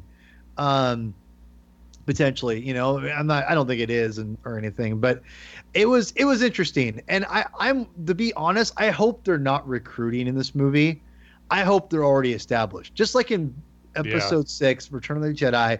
The Alliance comes together, they're ready to go. Like, we don't need to have like a half-hour, 40-minute thing of like, let's get the band together. No, we need to let's go right into a battle between these two factions. Let's go, and all that stuff. So yeah, that's kind of my personal opinion of it. So so that's kind of like where I'm at. I think it looks cool. I'm glad that that they're riding on creatures probably, and they're going to be. I like the costumes I've seen so far. Poe looks essentially the same. Finn looks a little bit different. I'm all for Finn's new outfit. I'm into it. So yeah, I'm all for it. Yeah, and I don't know. I think as far as what they're doing here, it looks to me like they could be looking for something. Just talking about what you guys were saying, like maybe they're recruiting or something like that. I don't know. It looks like Poe is maybe holding like some binoculars or a data pad or something like that. And just based on like the sort of the lack of stuff going on here, again, the fact that there's no ships, there's no stormtroopers, nothing like that. Like, I definitely don't think they're here for like a battle, or that it's going to be like a big pivotal scene in the movie. But yeah, maybe this is like, rather than them recruiting allies for the Resistance in general, maybe they're looking for a specific person. I mean, maybe to start the movie, Rey has gone off in search of some Jedi artifact or something, and they're looking for her. Although I kind of hope they're not doing that, because then that would just be yet another movie starting off with everybody looking for the last Jedi in the galaxy, and we've done that for the last 2 movies already. True. But yeah, I don't know. They could be off in search of a particular person or a particular I don't know, item or piece of information or something like that. Or I was just thinking of it now too, where one of the last images, because these images came from the Sun, like I think it's the UK site, and I think the last images, one of them on there is you see a rider on the horse, because there's shots where the Chewie's by the horse, but you see one of the extras on the horse. So maybe it's something where they like something happens to the Falcon, it gets shot down or malfunction, they're stranded on this planet for a bit, and they're getting help from the natives here, and they provide this transportation through these horses, and they're sticking with them. Maybe they're end up finding out that they have a mutual, mission that they both have to go through, whether that's to deal with the First Order or the Knights of Ren or something. So it looks like maybe that's another possibility, where maybe they're just weren't looking for help, but they end up getting it from the native people on this planet. Yeah, it could be. But yeah, I don't know. We shall see.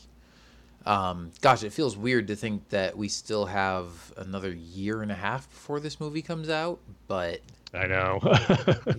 I mean, not necessarily weird that we have to wait that long before the movie comes out, but weird that we have to wait that long for the next Star Wars movie.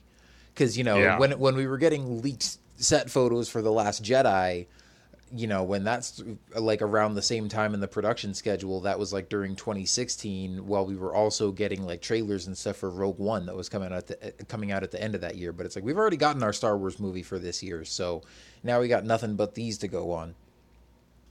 But at the same time, it's the perfect thing to help, ease the slow pace of getting to December 2019, is getting images like this to satisfy the little bit of anticipation and excitement that comes with the waiting.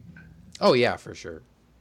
All right. Well, that's pretty much it for episode 9. Let's talk about the live action series and the rumors that have been going on with that.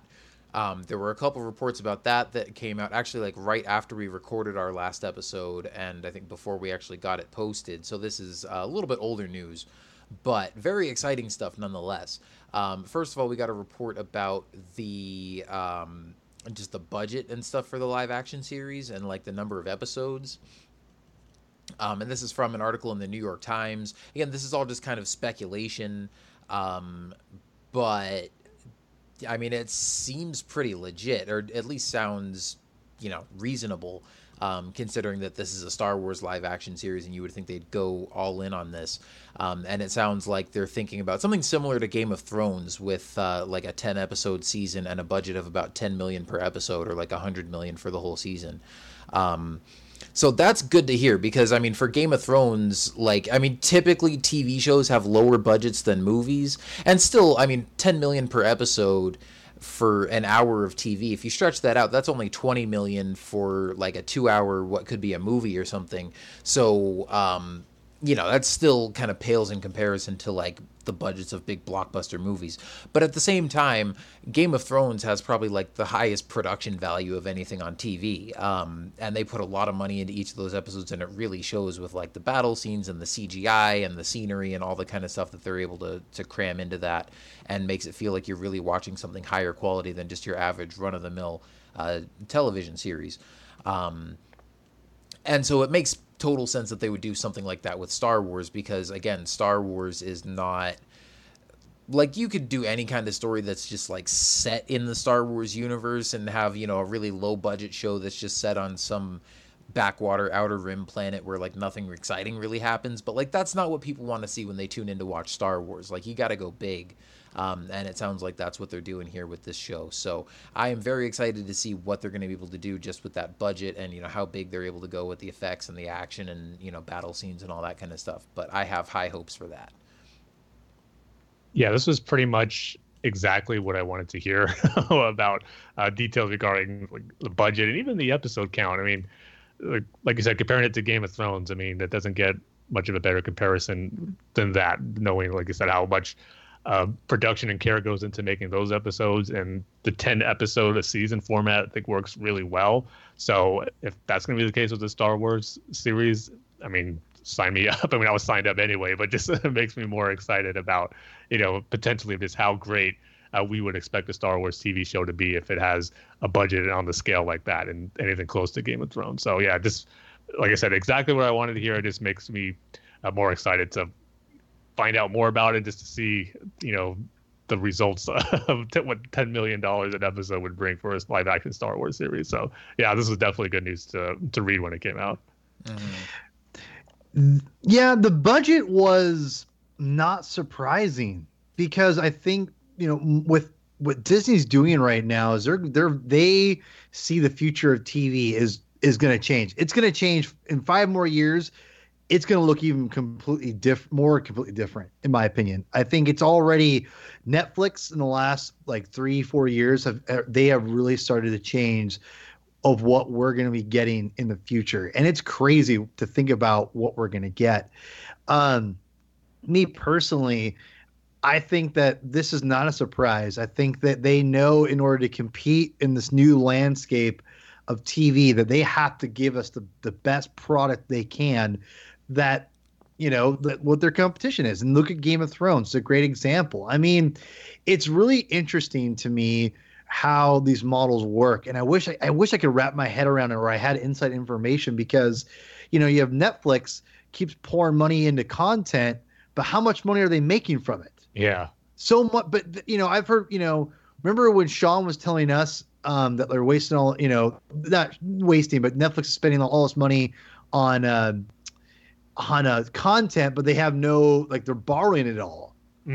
And I remember we were hanging out with our friend Sean a couple months ago for Kyle's wedding, actually, or before we went down to the wedding. And he was kind of telling us that. And I'm like, that doesn't make sense to me that they would spend all this money and borrow. And we just don't have the numbers to see if it justifies it. You know what I mean? And they never released numbers, right? As far as how many an episode or a TV series gets watched. Right. Yeah. And I mean, they kind of can't because it's not like you can provide ticket sales. Right. for every person that's spending, $11 a month on Netflix. I mean, I don't know if they break that down into okay, well, they watched X many episodes of Stranger Things, so we'll give those guys, this much percentage of what that person's monthly thing was like. I have no idea how their business model works, but yeah, obviously it's way different from your standard, movies and TV and stuff like that. Well, and so what I'm trying to get at is that the same thing with HBO, right? HBO must have a giant subscription service for either through Comcast cable, or digital DirecTV, something like that, or you have HBO Go, which now is their own independent thing that people I'm assuming are jumping ship and just doing that because it's, even though it's $20 a month, you probably, if you don't watch anything else but you want HBO, you don't have to pay $100 a month, just to get cable and HBO. You can just pay $20 a month for internet, and you have your internet bill, and then you have HBO. So they're a $20 dollar subscription. So obviously, the fact that they keep making Game of Thrones episodes shows that there's a profit for this, and there's a reason for them to keep doing it. So that's the most expensive TV series, right now. And if Star Wars is going along those lines, it only makes sense because Star Wars is a proven commodity. Everyone's going to subscribe to this thing to get it and to have access to it and to watch it or whatever. And so for me, it only makes sense because let's be real, they're not going to have, it's going to be a while unless they somehow fork so much money over to Time Warner to get the rights, or they take them to court to say they don't own the broadcasting streaming rights, which I'm assuming is a loophole potentially. But they're trying to get all the Star Wars films rights back from Turner because I think they have it to 2024. Get those back so they can have a one-stop shop for everything Star Wars. And think about that, how amazing that would be. Have all the Star Wars, anything Star Wars, with Rebels, Clone Wars, Resistance, Forces of Destiny, the movies, and this TV show, all in one spot. How amazing would that be? Oh, it'd be incredible, right? Mm-hmm. But so my point is this, but they're not going to have that initially. They're going to have the new films, and that's about it. So this, basically, in my opinion, this new Disney streaming service is going to be piggybacking majority it will be piggybacking from mainly Star Wars and Marvel, and those two things alone are going to be what they're going to be selling to people to get on the streaming service.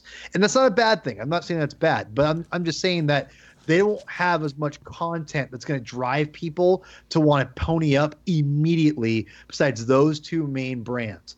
And Star Wars, you're going to have to bring your A game. You cannot try to scrimp and save and say, well, we'll just do this a little bit and we'll just do no, you got to go all in. You have to say, we have to go in and say, this is what we're doing.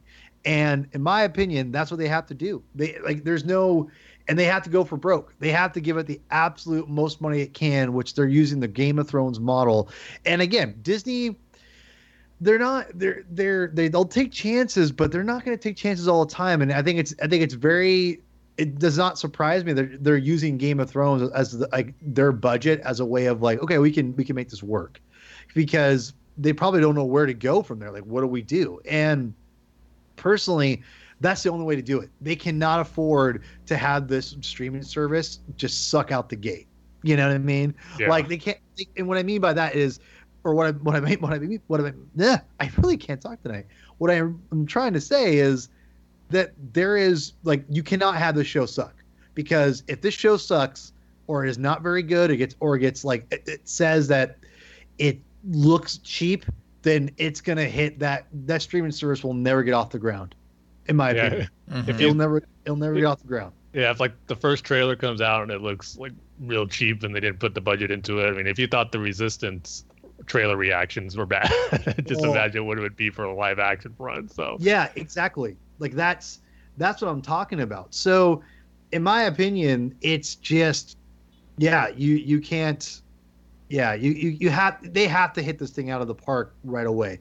And I think that going with a high budget for a TV show like what they already have with Game of Thrones is gigantic. And I think that they know they can't mess around with this. With Marvel, with Netflix shows, you kind of have proven that you don't have to have like a Marvel movie look to sell. You have to have and with anything, you have a good story you can sell. But with Star Wars, you do not want to mess that up out the gate. You've already seen that you've got a huge group of fans ready to shoot this thing down. And with Resistance and with Solo, people are ready to like boycott and say, we're boycotting, or this sucks because blah, blah, blah, Disney sucks, blah, blah, blah. You need to come out and really show you've got something that everyone's going to go, whoa, it's impressive.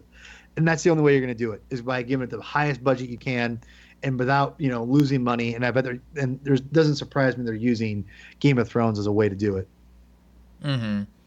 Yeah, definitely. And I mean, just talking about like the business model and stuff, like I have no idea how Netflix makes their money by because you've already got millions of Netflix subscribers. So when they put a bunch of money into a newer show like Stranger Things or something like that, like I don't know how that translates into like a whole bunch of new revenue for them, because you're trying to get people to keep subscribing and you're trying to gain new subscribers, but I mean, I don't know how much profit you're really making from that when there's a ton of people already subscribing, and then you're pouring a ton of money into a new show. But yeah, obviously with Star Wars and with the Disney streaming service, this Star Wars show, like, pour all the money you can into that thing, because that is what's going to get people to sign up for this thing. That's going to be a huge magnet. I don't know if this show is going to launch like along with the Disney streaming service or sometime shortly after, but I would assume at least within the first year of the service being out is when the Star Wars show is going to premiere, and that's going to be a huge draw for them to be adding a bunch of new subscribers right off the bat. I think it's supposed to be out next year, winter next year. So like not this Christmas, but probably right around episode 9. That's when it's supposed to be active. And I don't. Well, yeah, that's when the service is supposed to be active, is like late next year. But I'm saying I don't know if the Star Wars show is going to be ready right around then. Especially because John Favreau is still working on the Lion King right now. And we haven't heard anything about that show actually going into production yet. So I don't know exactly when they're going to start working on that and when it's going to be ready by. But again, even if it's not, day one, hey, streaming service is up, new Star Wars show. I mean, I bet you anything, Clone Wars will be on there day one. Yes, I agree. The live action show we might have to wait a few more months for, but regardless, that is going to be a huge boost for their initial numbers.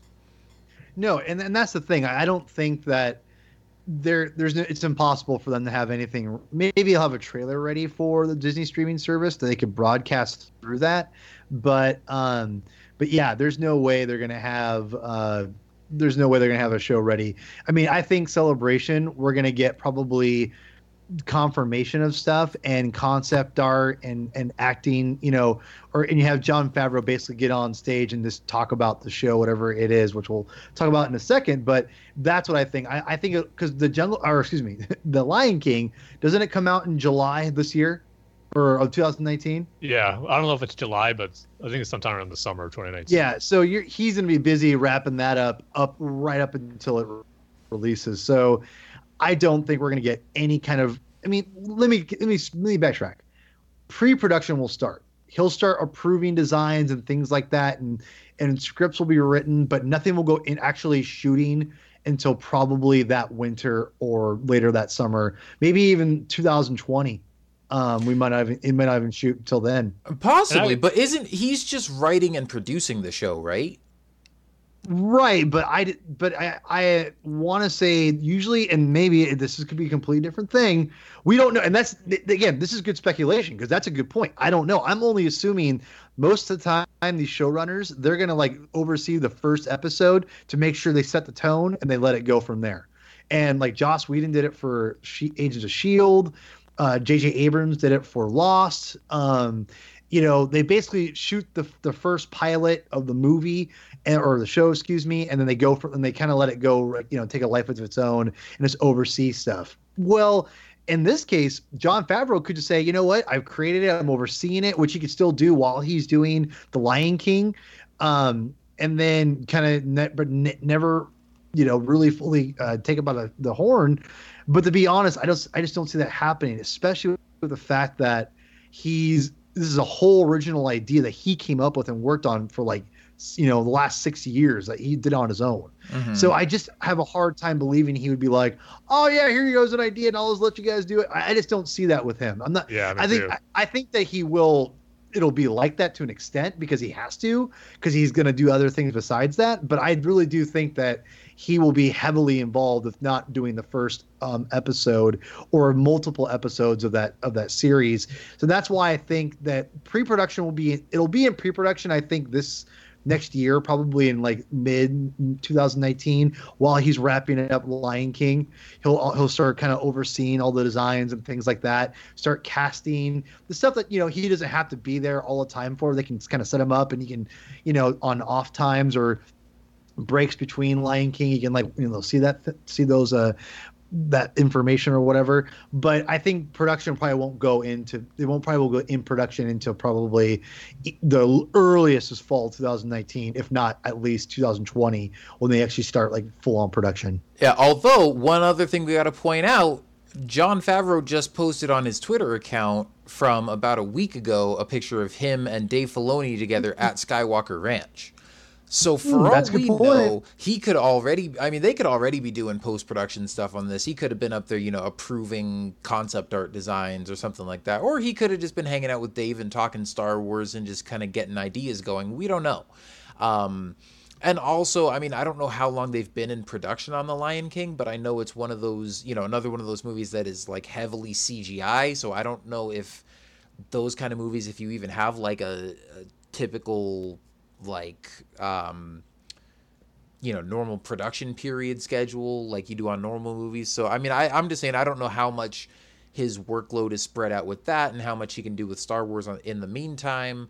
And I'm sure he is going to be busy with that until it comes out next year, but at the same time, I'm sure Disney really wants to get this Star Wars show going as soon as possible, and I'm sure he does too if this is something that he's been working on for years on his own and, pitching this idea to them and stuff. So, I don't know. We'll have to wait and see. Like you said, I think Celebration next year is when we're going to finally get a lot of details on this, and probably not really much official stuff before then. Especially if the streaming service isn't coming out till late next year, which is a shame because I want those Clone Wars episodes like now. But, I don't know. It's all up in the air, and we don't know, what's going on behind the scenes. But I'm very excited to see what he does with this when we finally do get to see it, especially given these latest rumors that we've heard about the possible kind of setting and theme of the show.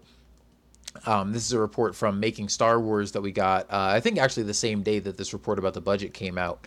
And they're saying, they've got heard a lot of rumors from their sources that have panned out in the past, but it's still, kind of rumor and speculation at this point. So kind of take it with a grain of salt. But they've heard a lot of rumors that the show is going to be set around 3 years after Return of the Jedi and is going to be focused on the planet Mandalore and kind of the restoration of Mandalore after the fall of the Empire, which is really cool because, first of all, seeing a whole show about Mandalore and obviously getting to see Mandalorian warriors in action and everything in live action is going to be super awesome, but also that's going to have so many ties into stuff that we've already seen in Clone Wars and Rebels, and it's just going to be a continuation of that storyline, starting all the way back with Duchess Satine and Pre Vizsla, and then stuff that we're going to get wrapped up in the final episodes of Clone Wars with the Siege of Mandalore, and we're going to see kind of the state that Mandalore is in at the end of the Clone Wars, and then, you jump forward to Rebels, and we see the Empire takes over, and you've got all these Mandalorian super commandos that are siding with the Imperials, and then Sabine and her family, and the guys trying to fight against them, and then you got Bo-Katan with the Darksaber. Oh my god, I just realized we're going to get the Darksaber in live action. Potentially. I'm forgetting sorry, I forgot my grain of salt.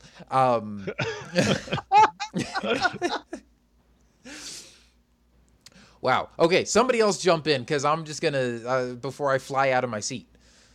All right. Well, it's going to be hard not to get excited about it because, man, like you said, it's something that I didn't think the live action series would be.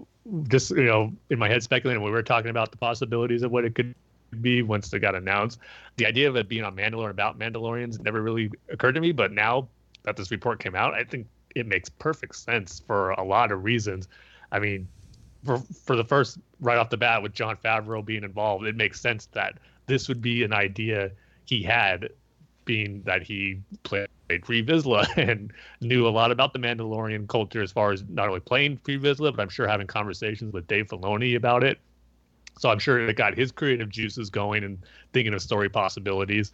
So just right there, the Jon Favreau connection makes sense. Why I think it being set on Mandalore and about Mandalorians is a very likely possibility. And then also going back to the whole budget scenario and the Game of Thrones comparison, I think that would play perfectly into a show set on Mandalore. I mean, first off, like you said, Kyle, seeing more live action Mandalorian armor is going to be awesome. And I think a perfect way to sell a live action TV show to fans, just to get them more excited, even to the more casual fans as well. As we talked about on previous episodes, just, the iconic imagery of Boba Fett's helmet and the Mandalorian helmet is going to get a lot of people excited to check it out. And it would, knowing that we're talking about the budget, they're not going to, skimp out on, production costs, and they're going to make it look as good as it can be. So, and this going with special effects and stuff too. If its majority is set on Mandalore, and I'm sure they might travel to other planets on certain episodes or certain seasons, but this having like that 10 million budget be centered on focused on a centered planet like Mandalore, and you could have dispense that budget for like the Mandalorian armor and special effects for action sequences with them and their jetpacks and ships and all that, and not necessarily have it be a big monster like the Game of Thrones budget would go towards, like creating the dragons and maybe like the White Walkers. You could use that resources for more, smaller scale action sequences. I shouldn't say smaller scale action sequences, but smaller visual effects, I guess, costs, where you don't have to worry about those big gigantic creatures or tons of like different alien creatures that they'd be battling. If it's just focused on like the Mandalorian armor, and just, again, going back to the Game of Thrones comparisons about different clans and families fighting for that, rule over Mandalore, as the description and reports read about how it's going to be in a state of disarray after the fall of the Empire. Just as Game of Thrones was all about, who's going to win the Iron Throne.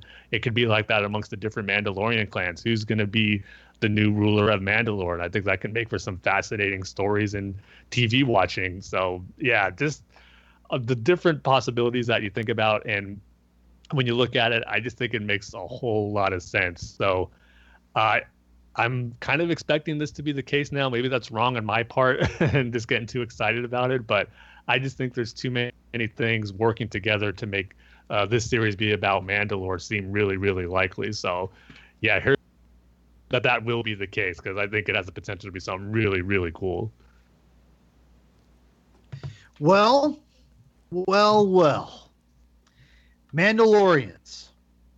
I have thought about this for a while because it came out a while ago. And to be honest, I feel that this is probably the best idea they could do for a series, for a live action series initially, to kind of test the waters, because you don't need to go and have a bunch of ships flying around and a ton of CGI. Yeah. And you can really spend the budget on costumes and really, really make the costumes look legit and have lots of like that, like you kind of talked about, Tim, the whole idea of like, you know, fighting for a throne that we kind of seen in the end of Rebels, which again was very fitting. If Bo-Katan had the Darksaber, that's going to be the symbol of them, you know, taking over. And to be honest, I mean, I think I'm not the only one. I'm not the first person to bring this up, but Katie Sackhoff could play Bo-Katan basically at this time. I imagine. Yeah. Like, I mean, she could dye her hair red and she's ready to go. I mean, so, I mean, there's legitimate possibility of, you know, having a real kind of Game of Thrones like thing on Mandalore. And I think that it's enough, you know, where here's the thing. Visually, it's money in the bank.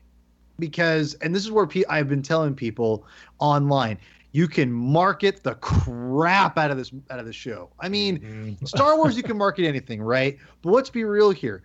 Rebels wasn't exactly selling like hotcakes for merchandise. I mean, well, it was never in the stores because no one ordered any of it. And so when they did get some in, all of Star Wars bought it.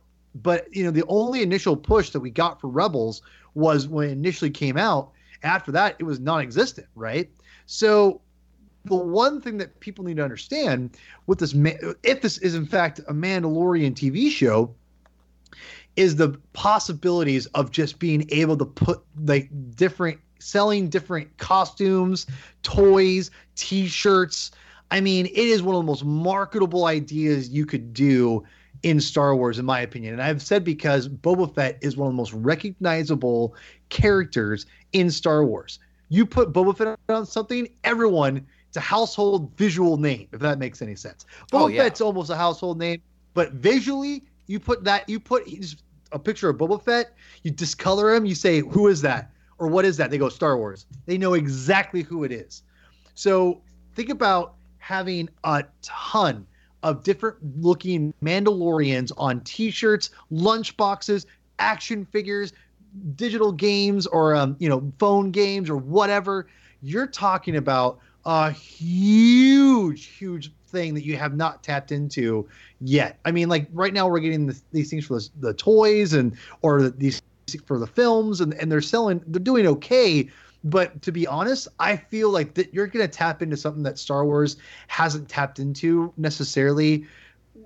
Its full potential of why Disney bought Star Wars in the first place. Yes, they bought it because the movies make money, but it's the marketing. It's all the extra stuff you buy that we all buy that, collect all that stuff anyway. But I feel that with this proposed Mandalorian TV show, I really do think that this could be potentially a huge money-making marketability that they had not tapped into yet, where they haven't seen the full potential of the marketing that Star Wars has that you can really do. And I think that this could really, really be huge just on that alone. I mean, they make money on all this merchandise right now.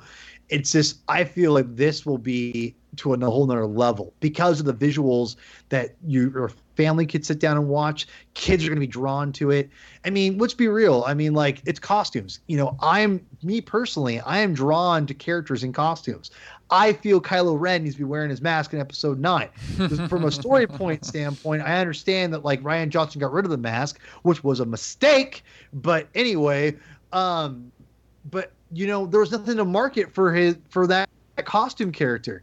They tried to market an unhooded Kylo Ren, but that's really it. There wasn't really, if you look at one of the things that people criticize a lot from The Last Jedi was there wasn't really a lot of marketable characters. Like, they were visually interesting. Like, I didn't say there weren't any interesting characters in Last Jedi, but from a marketing, like toys and selling stuff like that, like, Huxes and things like that, they're not going to sell that well. Yeah. As a character that has a costume that looks like cool, or an alien.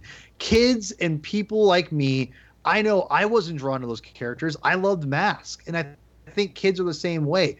You put these Mandalorians all over the place, they're going to sell like hotcakes. There's no doubt about it. And I just feel that if this is truly in fact about Mandalorians, they're going to see a return on the marketing alone, or the merchandise alone from this. So they won't have seen from the films. I feel that this will be a huge money-making thing for them just on the merchandise alone.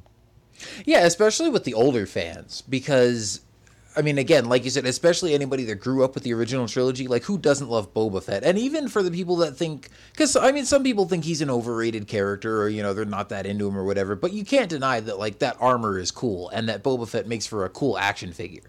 And so I think you're right in that regard, like, just, having a whole bunch of new Mandalorian characters, Bo-Katan with the Darksaber, and, the remnants of the Imperial guys versus, the new Mandalorians, or whatever you want to call them. It's just going to be so cool to have just different armor designs, and it's going to make for just some really cool action in the show, some really cool figures like you were talking about. And then, not to make too many Game of Thrones references and comparisons, because I'm sure they're going to want to do their own thing with Star Wars, and I'm sure they might look to that as far as, like, just sort of the storytelling model and, like, what works, what doesn't work. But I'm sure they're going to do their own thing. They don't want this to feel like Star Wars Game of Thrones.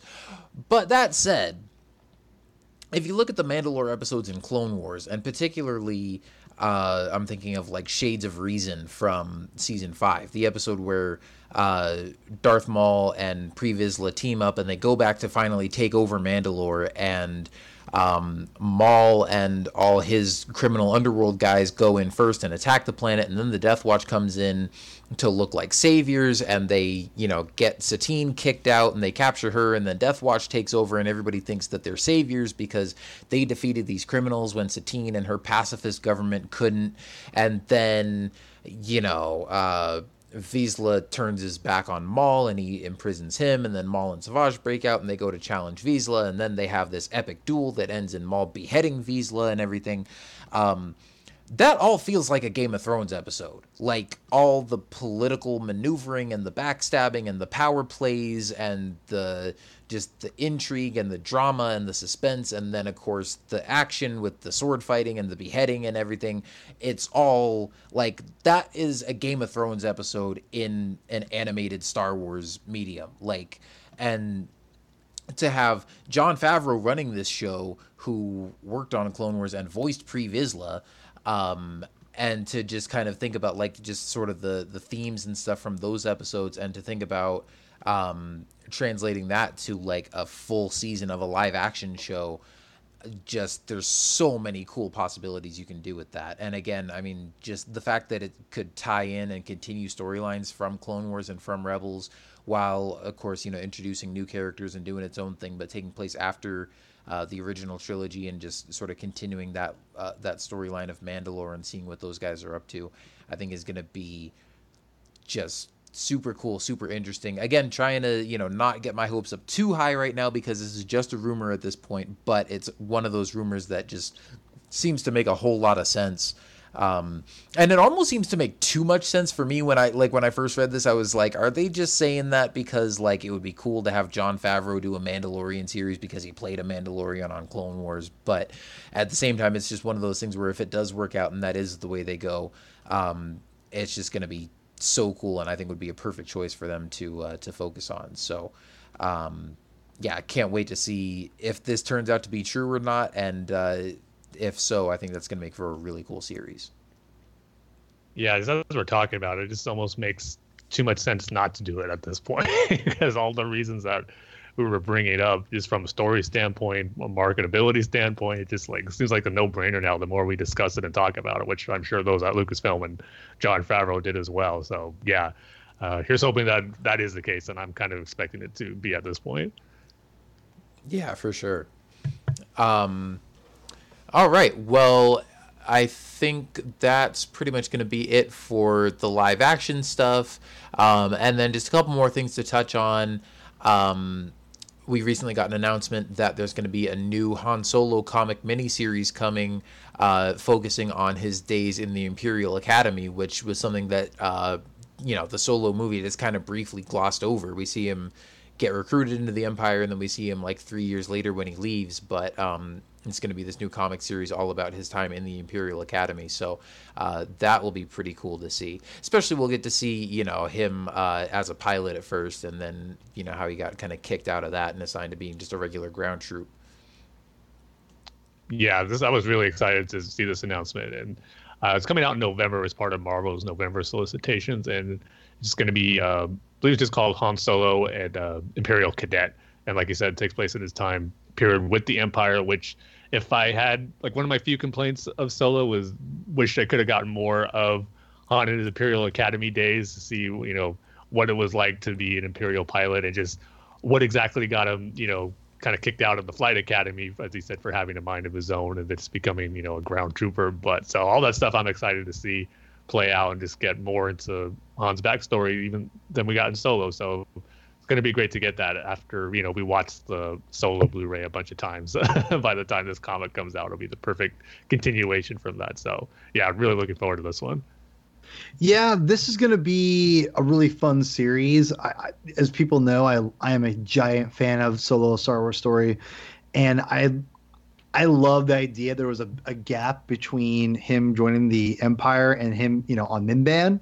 So it's cool they're going to go and explore this in a comic book. I'm really excited about that. So yeah, I think this is a great idea. I love the cover, looks great, of this Imperial officer just throwing their finger right in Han's face, and he just kind of like leaning backwards. It feels with a smirk on his face. Yeah. Well, they redid it. Like they updated the cover. They made him smiling less, but it's still kind of a smirk. And she's the officer herself is like, I don't know, she looks like it's like she's leaning. I want to say she's leaning in even closer, I think, or she's kind of, and the lighting in the background's a little bit different. So they definitely modified it a tad, but still it looked great. I'm really excited. Like Star Wars comics have been pretty much Darth Vader in the main series, and I haven't been as big into Aphra, but this is like, I am totally all about this. This is, and it's funny because I didn't even want to read the novelization or the comic book adaptation, and I may do all that for this movie. I love this movie, and if it gives me more tidbits from the film and the characters in the film, I may actually go and do that, which I wasn't going to do that for Rogue One or definitely not for Last Jedi. So Solo: Star Wars Story has really got me into like the whole idea of these different novelizations or adaptations, excuse me. So yeah, I'm all about it.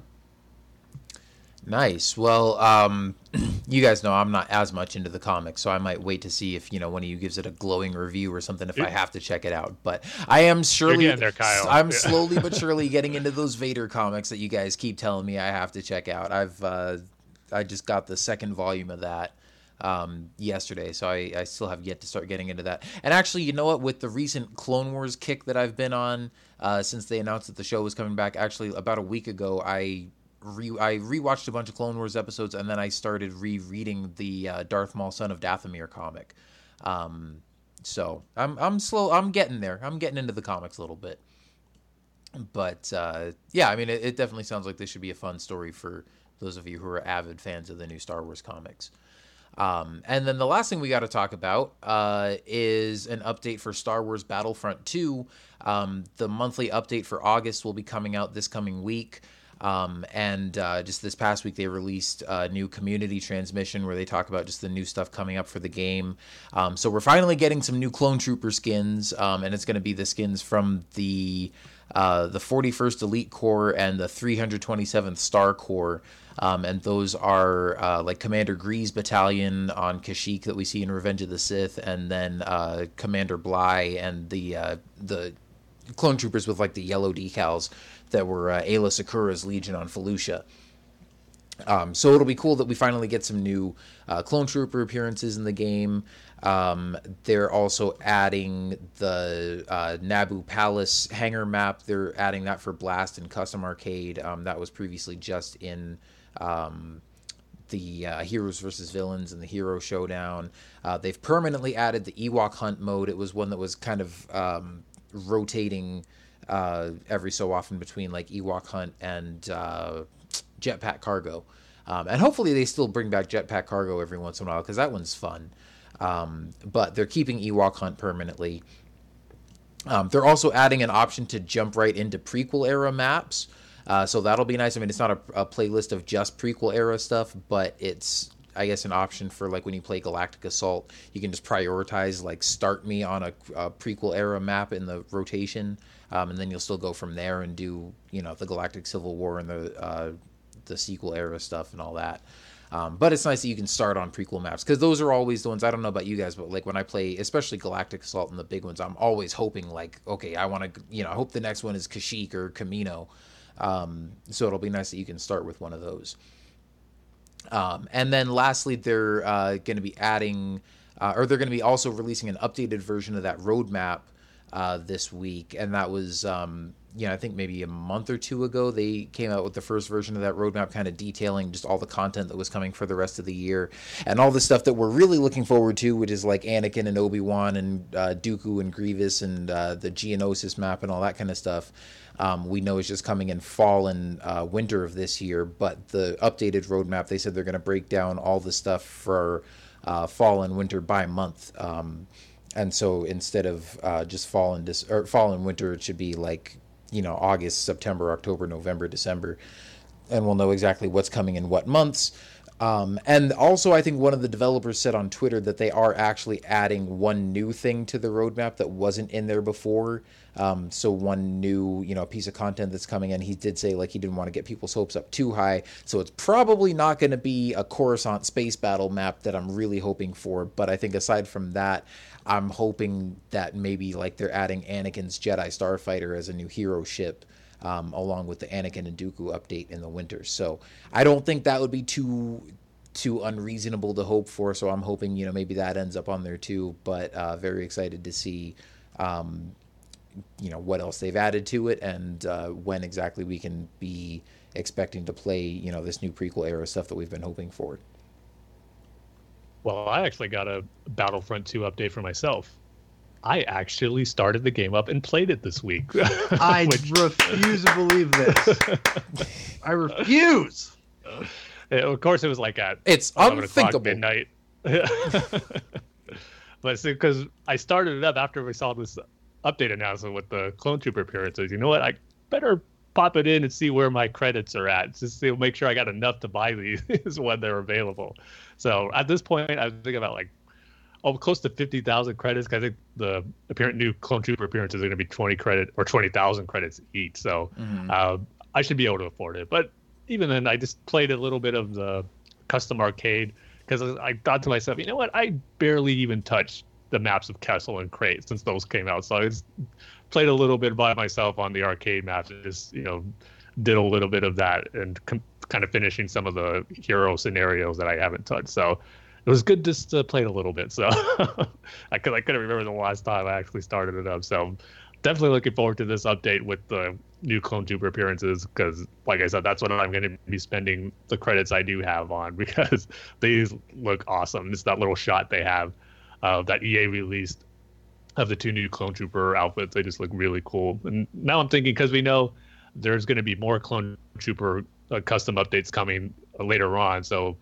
depending on how much I play, it's like I want to get these two right away, but should I save it just in case they release like the 501st design, like a Captain Rex style design or something that might be a little more to, you know, more my favorite Clone Trooper looks than these two, even though these ones look awesome. So I don't know. I'll definitely at least get one, but we'll see where my credits are at by the time this comes out and if I'm going to purchase both of them. But I'm definitely looking forward to it. And I also was really excited to see that the Naboo Palace hangar map is going to be on Blast, because I always thought that was a really cool one to play on heroes versus villains.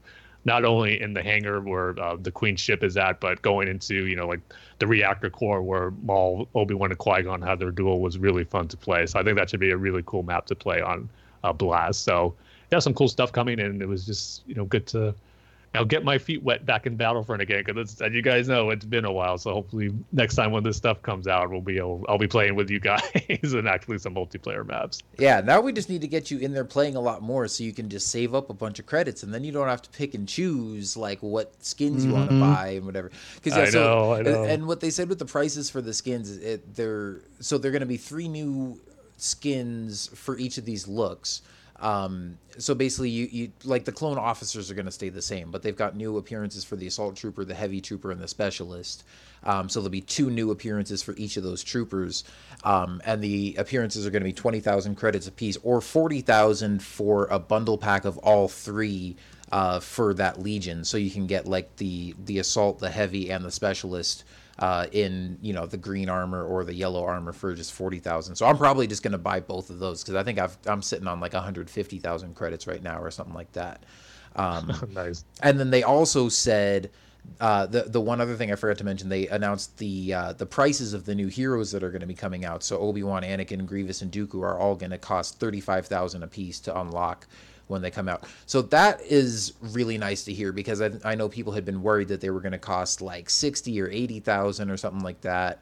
And when the game first launched, some of the heroes like Luke and Vader cost like 60,000 credits to unlock, and it was kind of ridiculous and took forever to get all those. And they eventually reduced the cost of those heroes, and then I think eventually just took the cost away completely. But then, so 35,000 is the same amount that it costs to unlock Lando's Millennium Falcon right now, which is the new hero ship they added from, the Solo movie, obviously. So it's nice that, there's still a cost in there. They will still probably make some money from people that want to, just unlock it with crystals, which is the purchasable in-game currency. But for those of us who just want to, save up credits and buy it that way, it shouldn't take too long to save up enough credits. And, hopefully I'm sure for me and Paul, we'll probably already have enough credits saved up when those heroes come out. So good to know that they're not going to be like charging us out the nose for those. Yeah, I'm I haven't played as much this last week because I was kind of busier with stuff going on, but I have been able to play a little bit. I've got a lot of credits. I'll have everything ready to go to do all the clone troopers, and by that time of playing with the clone skins, I should have everything ready to go for all the 4 new heroes. But yeah, I'm a little disappointed. I would hope to be a little bit more liberal with the different kind of clone trooper skins, and being able to use the assault classes and the kind of how the basically I'm trying to say is I want to be able to do the assault class the same as the heavy class, because one of the things that really irritates me now is that I want to be a Zabrek for the assault class, but it's only for the heavy. And I wish you could interchange, and vice versa. I wish you could interchange the alien skins for whatever one you want. But that hasn't happened. It's not going to happen. It's a bummer, but whatever. That's my only major problem I have with it, to be honest. But I'm excited to spend money and do all that. Yeah, and I mean, I don't think. Well, obviously, I mean, the Zabraks and all those heads are for, like the Rebels and the Resistance and stuff like that. But, well, right. Yeah, I mean, I think the clones are going to look cool, though, because it'll be, you'll have different looks for each trooper, but it's all going to be kind of consistent with that theme of, like, that battalion or whatever. So, I don't know. I think it'll be cool. And then, of course, they're coming out with 2 more, I think 2 more different updates with more clone skins for the rest of the year. And I'm sure we'll get Obi-Wan's 212th Battalion in the same update when we get Obi-Wan and Grievous. And then, we'll get the 501st with Anakin, I'm sure, later this year. So that'll be cool to finally be able to start getting some new, some new looks and updates on the clone troopers and stuff like that. Totally. But I think that's going to just about do it for all the news and stuff that we've got to talk about. So before we wrap up, Tim, what are our listeners saying on Twitter and Facebook and all that good stuff? Yeah, so we've got a couple of responses on the Resistance trailer. And first up, as always, put up a poll the same day the trailer came out to gauge what everyone's thinking about it. So the options were: loved it, looks awesome, looks good but not great, still have to wait and see, and lastly, did not like it at all. And maybe I shouldn't be too surprised with the reaction we're talking about it, but the results were leaning more towards on the negative side a little bit, because coming in last at 19% was looks good but not great. Then coming in third was loved it and that it looks awesome, and then coming in second was did not like it at all at 24%. And then the winning result was still have to wait and see at 36%. So, yes, still, at least the did not like it at all option won, even though it came in second. And just some fans are still on the wait and see mode for it. But some of the responses we got from it on Twitter, first up from Paul Stewart at Mr. P2 says, "I'm keeping an open mind about Resistance and hope I love it as much as Rebels and Clone Wars." And then Michael at Jedi Obi Mike said, first off, regarding the episode 9 set photos, he goes, "I think the set photos are either on Yavin 4 or Batu. And as far as Resistance," or he says, "I can't wait to actually see which planet it is. And as for Resistance, it looks enjoyable." And then a couple of questions about Resistance that were asked on Twitter. First up from our friend The Bizzle at The Bizzle81. He says, how will continuity work with Bloodline, the novel, and the Poe comics? And if I remember right, Resistance should probably take place in between those two, because if I remember right, Bloodline's like 6 years before The Force Awakens. Am I right, Paul? It was like somewhere between there. I want to say it's, I want to say it's 4, but okay. This is where it gets weird, because I want to say Poe Dameron only joined the Resistance like right beforehand. Like, I don't think he was been on the Resistance that long. Yeah, that's true too. Maybe I got my timelines mixed up, and maybe they might retcon that. But I remember the Before the Awakening book. Poe had not really been on he had just joined the Resistance with Leia. So, and it felt like he was like on the Resistance, and they went right into like that trying to find Luke Skywalker or whatever. So that's a good point, because I don't remember too much of like the Before the Awakening time period, because I knew what you said. The main story was Leia recruiting him from like him being part of just a Republic Navy.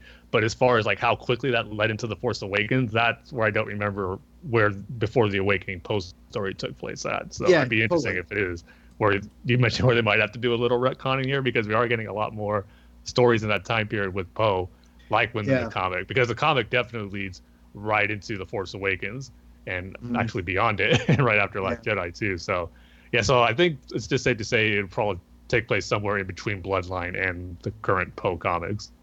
Yeah, like I said, I'm very curious what's going to happen, like what with the timeline. But I was under the impression that was it was within 4 years of Before the Force Awakens, but I could be wrong. Okay, yeah, I knew somewhere around there. For some reason, 6 years stood out to me, but I might have to double check that. And then Max Simmons at Trek to Amsterdam probably has the most important question. He goes, "Will we ever get to see what's under Phasma's helmet?" And we got a little glimpse of it in The Last Jedi before she sadly perished. So now that we got that little tease, I'm kind of wanting them just to go full-blown reveal what she looks like in Resistance. Let's just get a character model of Gwendolyn Christie and for Star Wars Resistance, and let's show have a shot of Phasma talking to someone over like an intercom where she's going over some plans without her helmet, but then we see her put the helmet on. I mean, let's just go for it. Let's see what Captain Phasma looks without the helmet on in Resistance. I mean, let's do it. Yeah, so, that would be cool. I'm probably the only one who's really hoping for that, but just again thankful that we're getting more Phasma. Not holding my breath. I know, but why not? Yeah, I mean, I think it would be neat, especially if they really do decide to delve deeper into her character. If she has a similar role in Resistance as she does in the movies, where she's kind of just there barking orders and stuff, then maybe not. But if they really decide to kind of dig into that character, which again, these animated series tend to be perfect opportunities to do that, I think that would be cool. Yeah, I mean, I mean, if she's, let's just say she's going to be the Callus of the series, I mean, that'd be the perfect opportunity as far as exploring more later on down the line, like they did with Calix. Not have her turn against the First Order, enjoy the Resistance, but have like 1 or 2 episodes where we delve into more of, her motivations of what she believes in with the First Order. And yeah, that could be an opportunity to show her without her helmet. So yeah, I'm hoping. But like you said, Paul, I probably should have held my breath on it. But the opportunity is definitely there if they wanted to go that route. So yeah, that's it for the responses on this episode. And as always, thanks everyone for chiming in with your thoughts on Star Wars Resistance. It should be interesting to see what the reaction is once we all see the first few episodes. So we'll definitely be asking to hear what you think about the episodes once they do air. Yeah, definitely anxiously awaiting till we get to see that on the 7th of October. But yeah, we'll see what happens in the meantime. But yeah, thank you guys so much for chiming in as always. Thank you for listening. Thank you for sharing your thoughts with us on social media and all that good stuff. And as always, you can find us online on Facebook at facebook.com/Star Wars The Saga Continues. You can follow us at Star Wars TSC on Twitter. You can send us email at starwarstsc@gmail.com. And you can check out our website at starwarstsc.com. And be sure to also check out thunderquack.com for all the other awesome podcasts in the Thunderquack Podcast Network. But that's going to do it for us. We will see you guys next time, and may the Force be with you. See you next time, everybody. Goodbye.